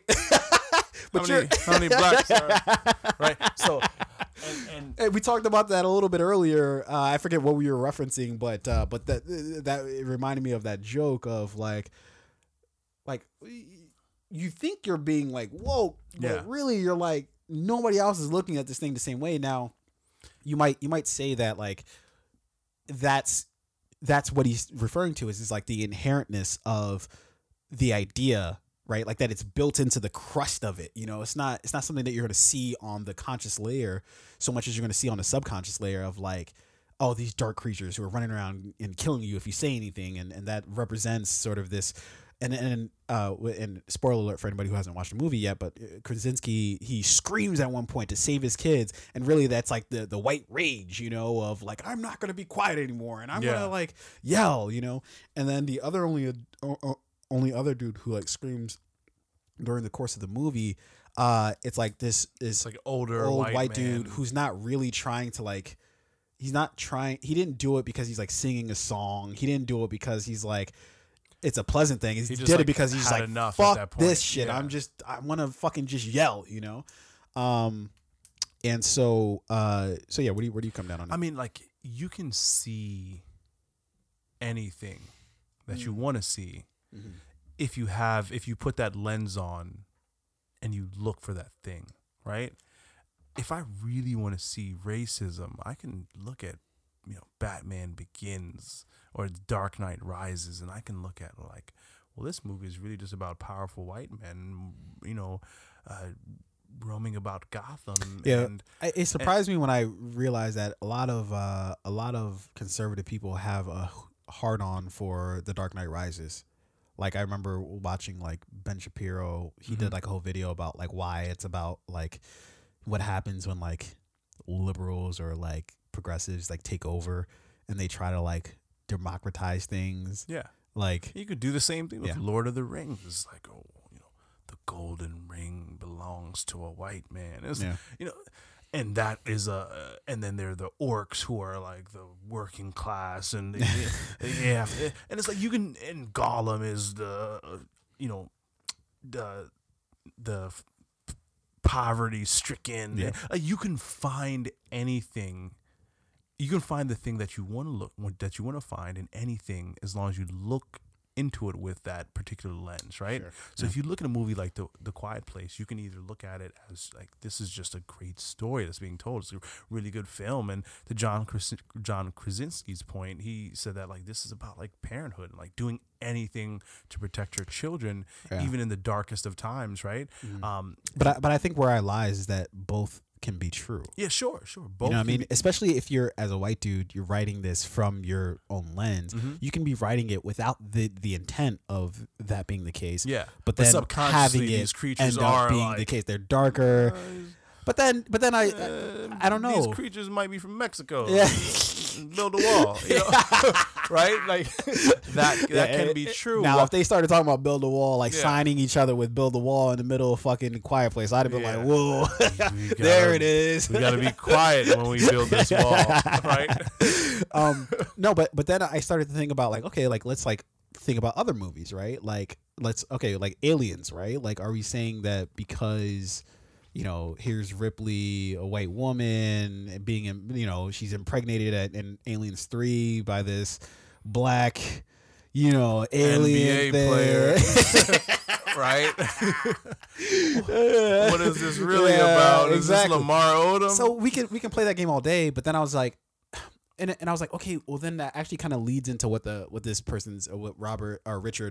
Bordy is saying, but then I started to think like, okay. So what if we made the monsters like orange? Do we still have the same? Does your logic still hold true? Like, or what if they're like white, creamy? Exactly. Monsters? Like are we like, so for instance, in the movie Signs, right? You could argue that the movie Signs was kind of about the same thing, right? With Mel Gibson, right? Like that here are these alien creatures who come from outer space or some shit, and he has to protect his family from these creatures, but they're like green creatures. Like, so are we still applying that same thing? So therefore, I guess what I'm trying to drive home is like, so then can no white person write a movie about a white family sheltering themselves from some sort of danger? Yeah. Like, is that socially taboo for that to be the case? If the creature's always like a dark texture, right? Or a dark color, is it always like, does it have a racist undertone? Like, so do they have to make the creature like a bright, friendly white, like blue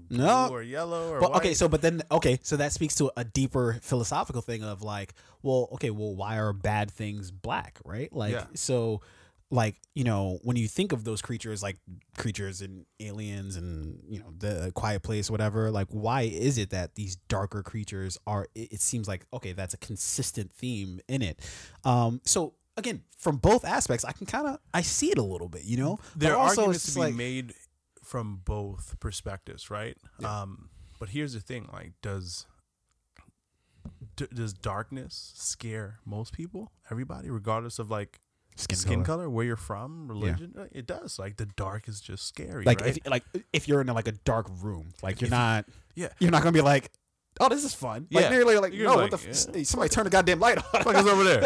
Right? If you're in a dark room with like a dark creature, right? You're gonna be way more scared then like a bright like if pink the lights light are on. Hey, if you got energy saving halogen light bulbs and the monster is blue, it's like, all right, I see you right there. Get out. Stop it. Get out of here. Go. Don't make me call your parents. So I mean, there are things that are just naturally more. They elicit your like fear more so than others, right? Yeah. And that is dark creatures in a dark, quiet, scary setting. And I don't. When I watched this movie, I didn't get any racist undertone from it. I just got a good movie. No, but again, I think that's it could very much be there. But I think that's what I find most disturbing is that like what he's proposing can't really be like refuted. You know what I mean? Like it can't be like it's not a blatant lie. Yeah, it's not but like, at the same time, you're like, fuck out of here. I don't know if that's it's the like, way I saw it. So but all right. One of my favorite comedians, Patrice O'Neal, right? Yeah. He was telling this joke about Patrice O'Neal's big guy. He's like 6'3", big fat guy, right? Big fat tall black guy. All right. Okay. Well. Right. Yeah, how many times do you have to say fat? Why people like, Jesus Christ. keep going. I'm just kidding. But so anyway, right? He's like to anybody who looks at him like, oh, this guy's big. He's somewhat of an intimidating figure, right? Yeah. But he has like two small dogs, two like Shih Tzus, right? Very small, puffy, cute little dog, right? Mm-hmm. He was telling this story in one of his stand-up specials about how like I think he was walking his dogs and you see this big guy, you see these little dogs, you're like, what the fuck, right? And then so this like older white lady came up to him like, oh, these are such beautiful dogs, and like, do you treat them well? Like, you know, what? Right? And so basically asking him like, you know, are you like abusing your dog? And that's what he was saying. He was like, wait, are you fucking asking me if I abuse my dogs? Like these dogs that I fucking love? Are you asking me if I abuse them? Right? Just because of the way she was asking. Yeah. But like he was like the thing about like racism and like these like racist undertones and these like questions and these things that may or may not be, it's like you never know. It's like he was questioning himself like, was she just asking me if I love and take care of my dogs? Or was she asking me a different question? And you never know. I think that's what the most fucked up thing about, you know, we could talk about slavery, we could talk about the Jim Crow era. Like that's what to me, I think is the, you know, outside of the people actually being slaves and people actually dying because of, you know, all these fucked up things that are happening, and just generally treated like shit. That's one of the things I think is most fucked up is that now we never really know. Yeah. Right. So somebody can write an article like this and you don't know. You have to look at the A Quiet Place as like, oh no, I thought this was a story about family and about loving your kids and about. Yeah. You know, thinking that like, fuck, Jim. Like because what one of the things that he said that Krasinski said was like, hey, this is about like the promise of keeping your kids safe, but knowing that you can't keep that promise. It's like that's a bar. Like you're right. That's exactly what the fuck the film's about. Now I gotta like go back and think like, fuck, is Jim from The Office racist? No. Did he give any black customers a discount on that? Did he? On that Dunder Mifflin paper? Did he? At least give were those discounts only reserved for the companies that were Hey, where's Pam at? Somebody get Pam here. Let's ask Pam. All right, ladies and gentlemen. I don't know where the fuck we stand on that, but I know we got to get the fuck out of here. So as always, if you fuck with us from the very beginning of the podcast, you know what the drill is. Hit that like button, hit that subscribe button, and hit that share button. Share this shit with anybody and everybody who you think can benefit from our stellar commentary on various topics as far as TV and film goes, along with any other goddamn thing we're going to talk about. We will be back next week at some other point in time. But until then, we will tell you to hit the usual protocol. Fade out. Peace.